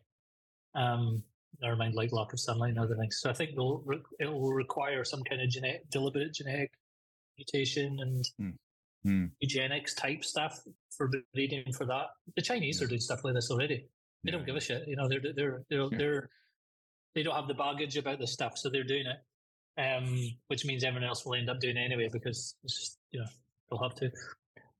So I think that will push some kind of change, and you'll see some kind of experimental stuff going on. Probably is already happening secretly, in some underground bunker somewhere, to change people's genetics so they can survive going to Mars better. Yeah, but I think that kind of they're going to need to do something to people emotionally, because I don't think people's emotions can survive being that far away from the sun. I mean, in a physical sense. Yeah, I don't think. I think that'll drive people to some kind of weird depression, let alone the lack of fucking vitamin D and everything else.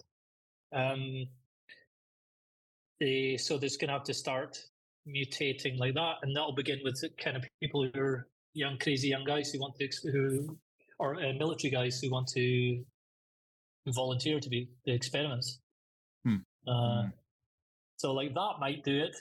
But other than that, it's going to have to be some kind of catastrophe that people are forced. There's just a certain group of people, certain types of people survive, or create something that helps them survive. Probably will happen many, many times before. Yeah, it has. Lots of times. Probably like been to the planets before. I know there's conspiracy theories about finding stuff on planets. I don't know is that true or not, but I wouldn't be surprised. Yeah. It's that Robert Sepper. Don't know. Forget how to say his last name. He's always on about that. Pictures. I'm seeing a picture of a dinosaur in a spacesuit in my mind just now, but probably not. It's something else. Hollow Earth and that kind of thing. I don't know what's going to happen. I really don't. I got no idea. But he was saying that if you do the work, then you'll become more successful, which is true, I think. But at least in my case, compared to probably what was going to happen and compared to afterwards. I can definitely attest to that. You you will drop out. In some sense, you will drop out because once you understand what you are, then, just by virtue of that, you're going to see better how everyone else is as well. And that is just going to make you an outsider. So in that sense, you're going to drop out. You'll drop out. You won't value the same things other people do because you will self-define, because part of the work is self-defining, because you're a bundle of habits, or we tend to be a bundle of habits that are defined by forces outside of ourselves. And part of the work is acknowledging that and getting on top of yourself and self-defining, and making plans of your own creation and acting them out. So in that sense as well, you will drop out because you simply won't value what your father or your mother or your family value necessarily. You won't value what the civilization around you values necessarily. So you do become a bit of a dropout with this kind of work. It's absolutely the case. But I think that you do become more flexible, and for that reason, more successful. And for that reason, certain streams of thinking become, when you see them for what they really are, certain communities, certain places where you may live, certain ideologies and belief systems and people that peddle certain ideas. And I know he referenced specifically how America is a mix of, I think he said, the New Testament and the worst of the Old Testament, which is an interesting way to put it. Now I think about it, it's pretty much true when you look at the political circus that the entire planet seems to be fixated on. kind of reminds me of that, actually, now that he says it. I think it's a good way to contextualize it. But also, I think, he was talking about the death instinct with Freud, and how that is represented in groups of people. So in this respect, these things start to become obvious to you. Certain things will become very unpalatable, and you just won't want to be around them anymore. And this is just part of the process of defining yourself on your own terms, which is not culturally dependent or dependent on your family or dependent on anything else. So that is one side effect of the work that you should think about. I often think that probably the reason people come to this kind of thing anyway is because they are already outsiders. So it's not that much of a big deal. But, maybe there's going to be elements of you looking at friends or relationships or ways of being that you've been in the past, and you're just not feeling the same way about them anymore as you go through the work. And that can be a little bit upending sometimes. I mean, having to give away certain relationships and various other things because you just don't see eye to eye anymore, or someone becomes way too annoying, or you even notice that some people in your life don't want you to change. They want to hold you back because they can't handle the fact that you are measurably changing your character outside of what they're used to, and that they will deliberately try to trip you up at any point. And I can confirm that happens as well. So all in all, I think Dr. Hyatt's right. You do become more successful, more self-defined, happier, and you feel better in your body as well, I think, Kevin. Actually, when you go through the process, everything just becomes just lighter and better. It feels better. You're not using as much excess tension to do things. Yeah, absolutely. and you're not experiencing so many of the emotional reactions, which themselves create more tension for you. Yeah. So you're not only reducing the base level of tension that you have, but you're also preventing the accumulation of new tensions inappropriately. You obviously need certain amounts of tension to do things, both physically, emotionally, intellectually. Things need to be tense and antagonistic for you to make things move. But most people are just using way too much energy for things all the time. You were saying about dropping out, that makes you drop out. There's kind of two ways that makes you drop out. You drop out in the early stages of the work. You might drop out like really physically and withdraw from people and things like that. And then later you'll re-engage more socially. Kind of have to kind of go away into your own little cocoon kind of thing. Cocoon, Cancun. And then you can re-engage socially more again later. It's tricky though, because you definitely does affect your relationships. It's tricky though, because you don't know whether especially early on, you don't know if you're kidding yourself, whether it's the work, whether you're just making a mistake because you're having a chaos of emotions in the moment you haven't normally dealt with, and you make a mistake and you're wrong. Sometimes you just become more aware and you realize, oh, I'm doing the wrong thing, wrong relationship, wrong job, wrong whatever. I live in the wrong place. I just need to do something else that you wouldn't have noticed before. It might have taken you 10 years before you could notice that in a week, which is good. You don't get yourself pulled into you don't. You're less likely to waste a lot of time doing the wrong thing. Kind of notice earlier that this is a bad idea, or you just don't get involved in things.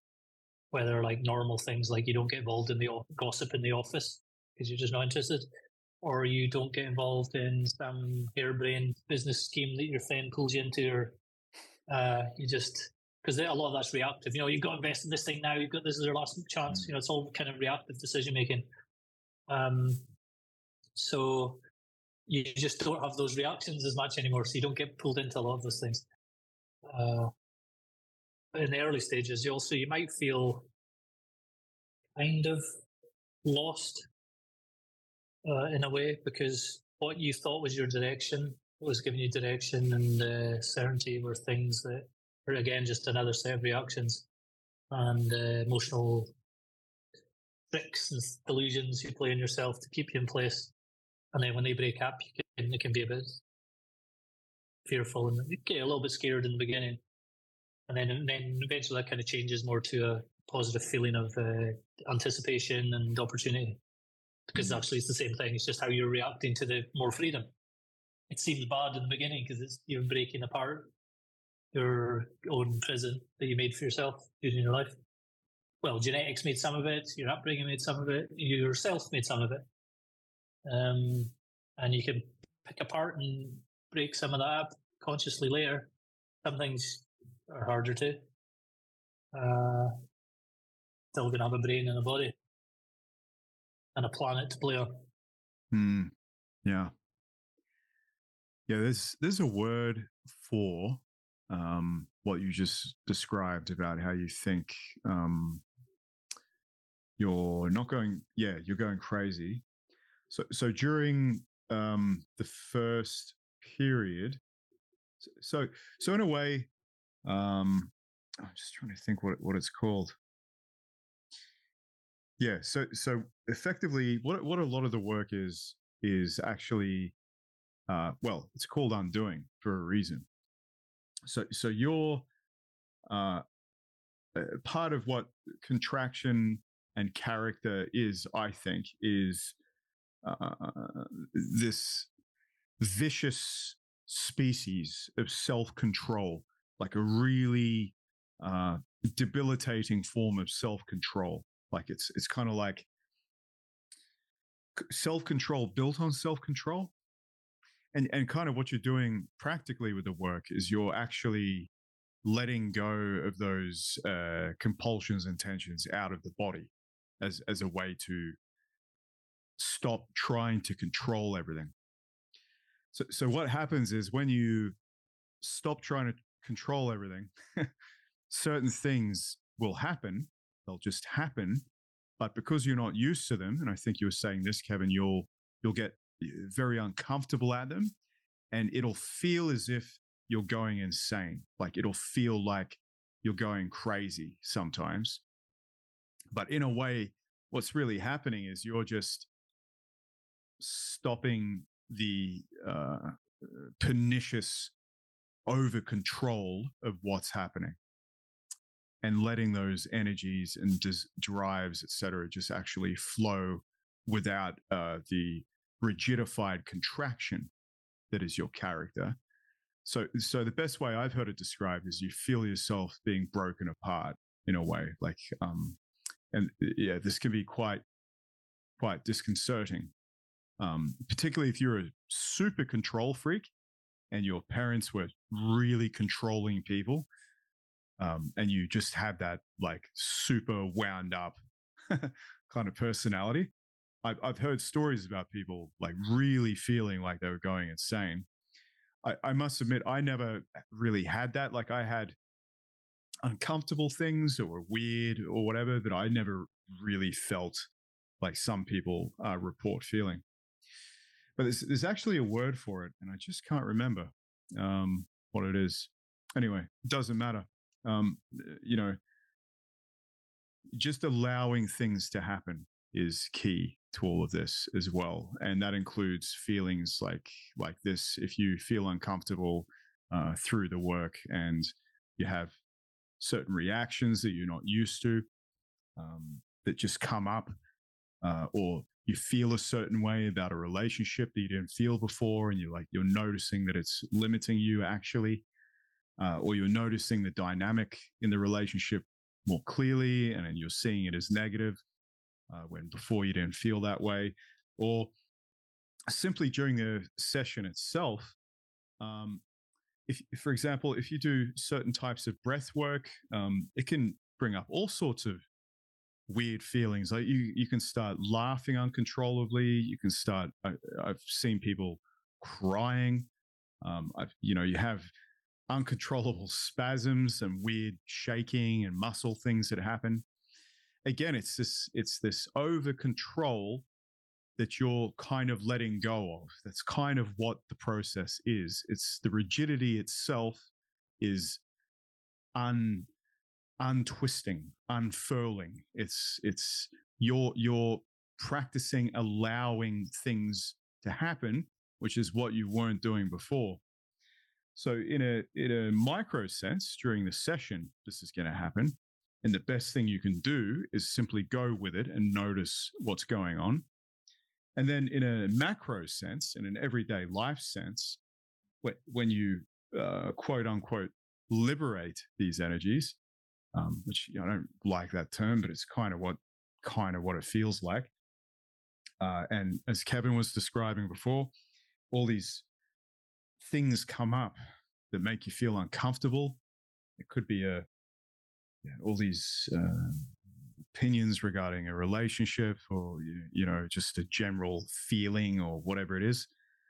The best thing you can do is to just take a step back, notice what's happening, take a note of it, take it down as data, and just kind of go with it, and try not to freak out too much, because you're letting go of that debilitating self-control, which is not to say that you shouldn't have any self-control.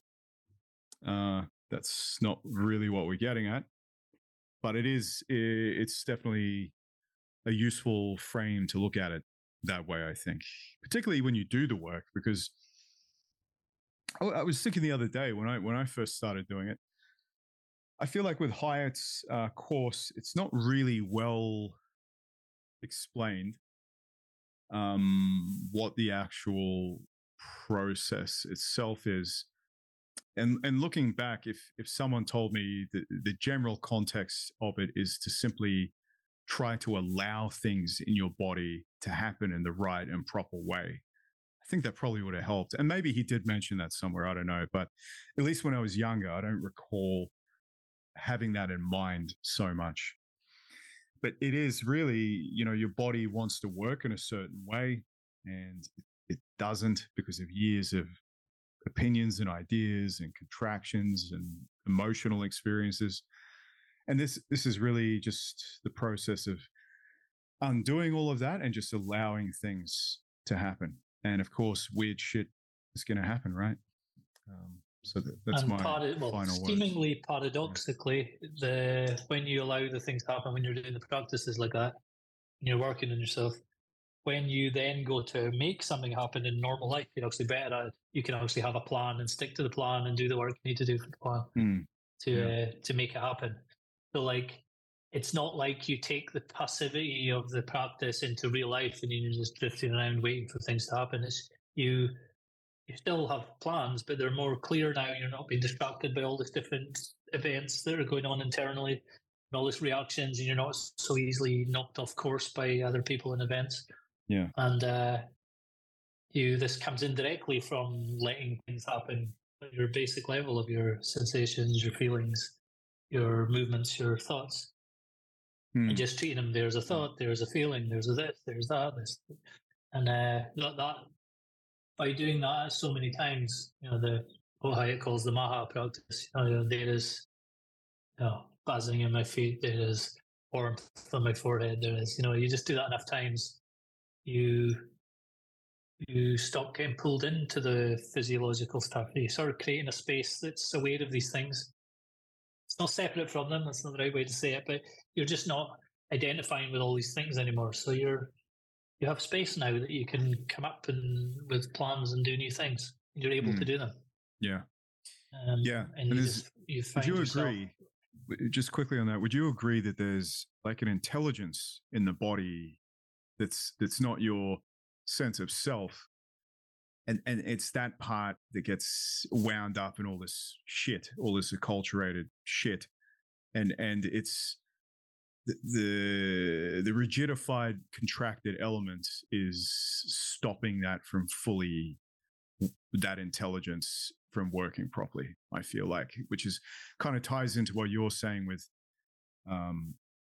things get easier in real life because you're actually trusting yourself more in a greater sense, like in a more holistic sense. Whereas before you were trying to hide it, you're rigid and trying to stop it. Whereas you're kind of unleashing that biological intelligence to get things done more effectively.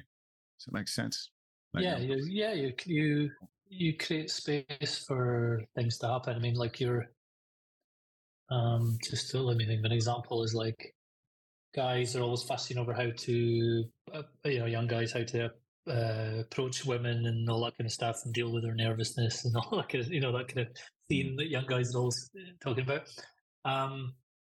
If you've got all this stuff in your head that's making you nervous and all these words in your head, you're totally reacting to things and tense and all that.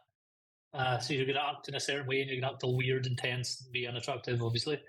Whereas if you do this work, you're allowing you're just going to have good, when people say, I just have good energy, there's like, it's not really actionable advice, just have energy around people.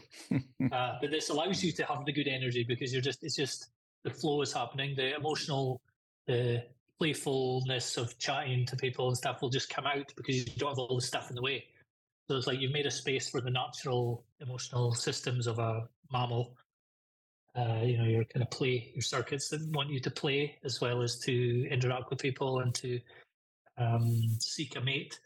That's going to allow the non-verbal stuff to be happening in a much more natural way, which will be more attractive. So it's like there's that. That's just one example of the intelligence would be coming out. Obviously, a dangerous situation, you'll react better to the dangerous situation. If you're not all this reactive things going on, you'll do what you need to do without getting all clogged up in feelings. I'll do another example. If you've ever done martial arts, compare yourself at the start when you're sparring.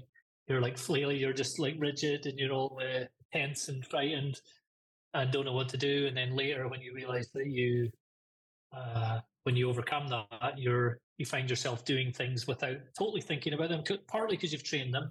But it's not just like simple drilling something and it happens as a reflex. It's not like that. It's the deeper intelligence of your body starts to do the right thing without you having to consciously think it through in that moment.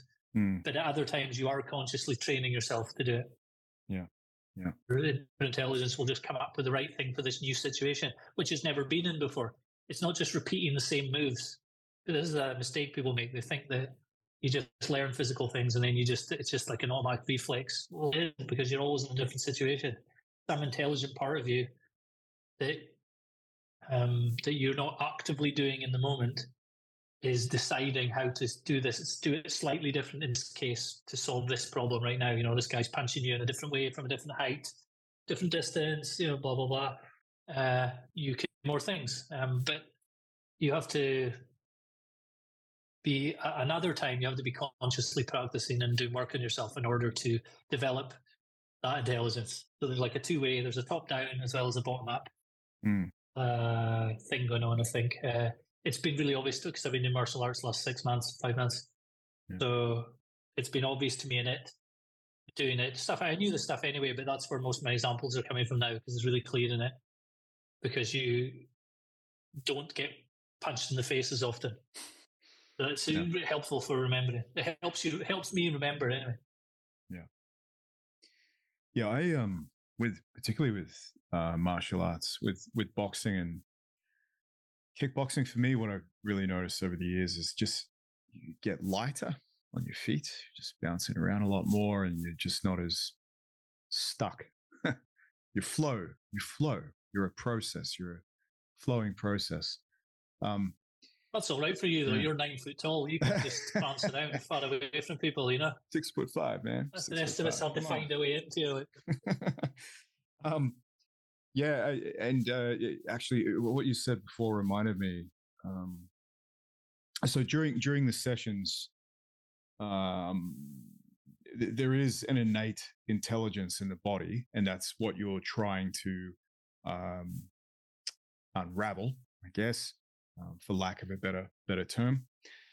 But also when you're in the sessions, the thing you've really got to be careful of, and it's one thing to think, oh, I'm just trying to let things happen. I'm trying to get rid of the control or whatever.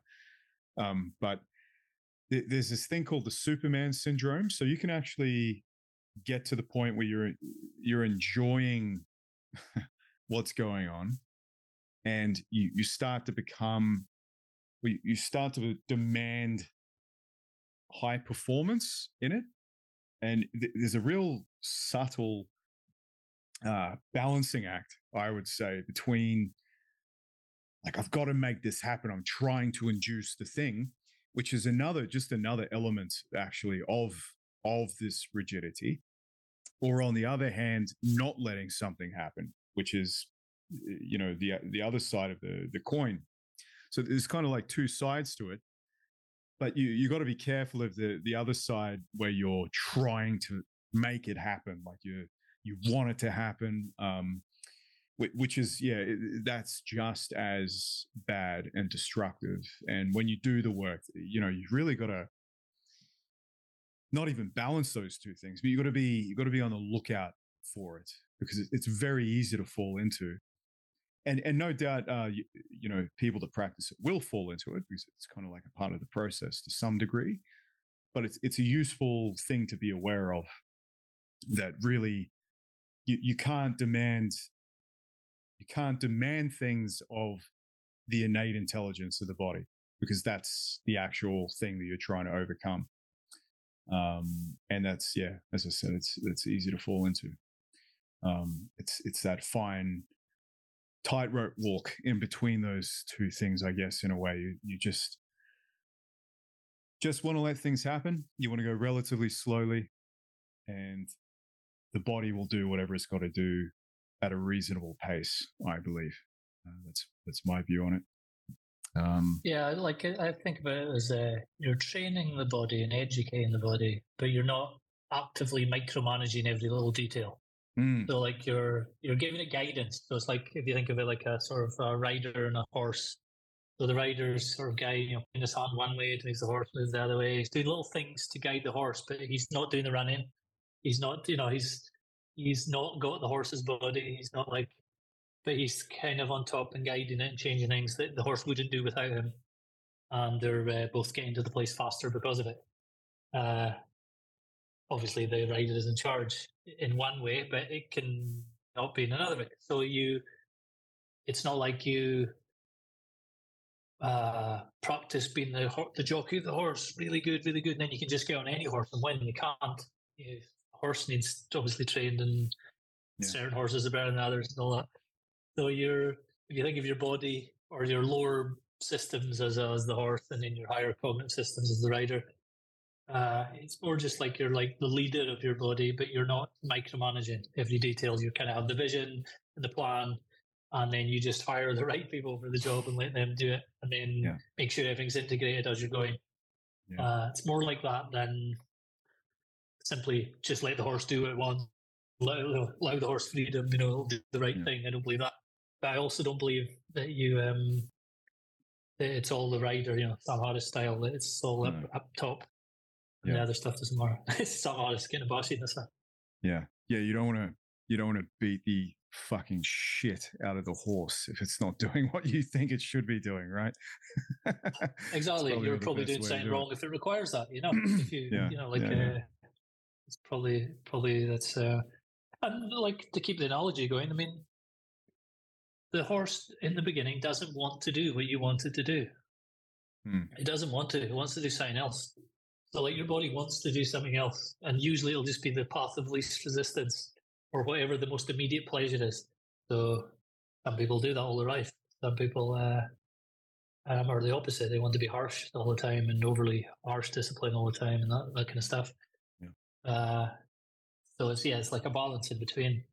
Sometimes you need more one than the other.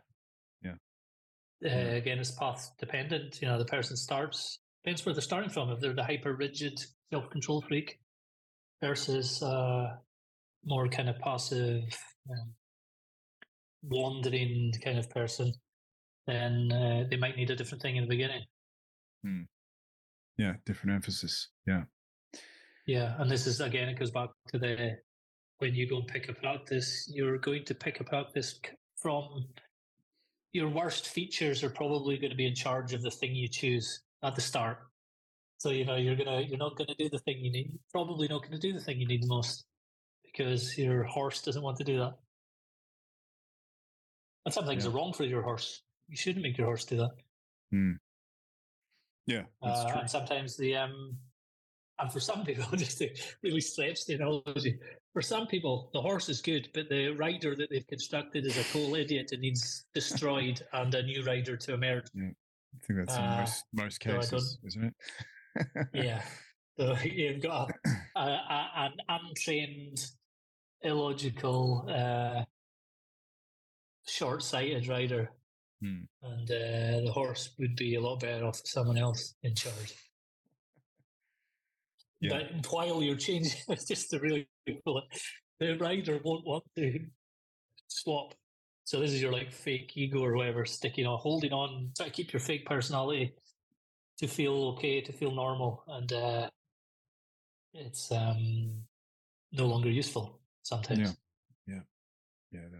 Fall off the horse and get trampled to death. That sometimes happens as well. Yeah, sometimes a new rider doesn't turn up, and the person's just wandering around crazy. They don't have a new rider, but the other people are like, the rider's totally deluded and thinks there's no horse. Yeah. And he thinks that all horses are equal. I could any horse. That kind of stuff. So.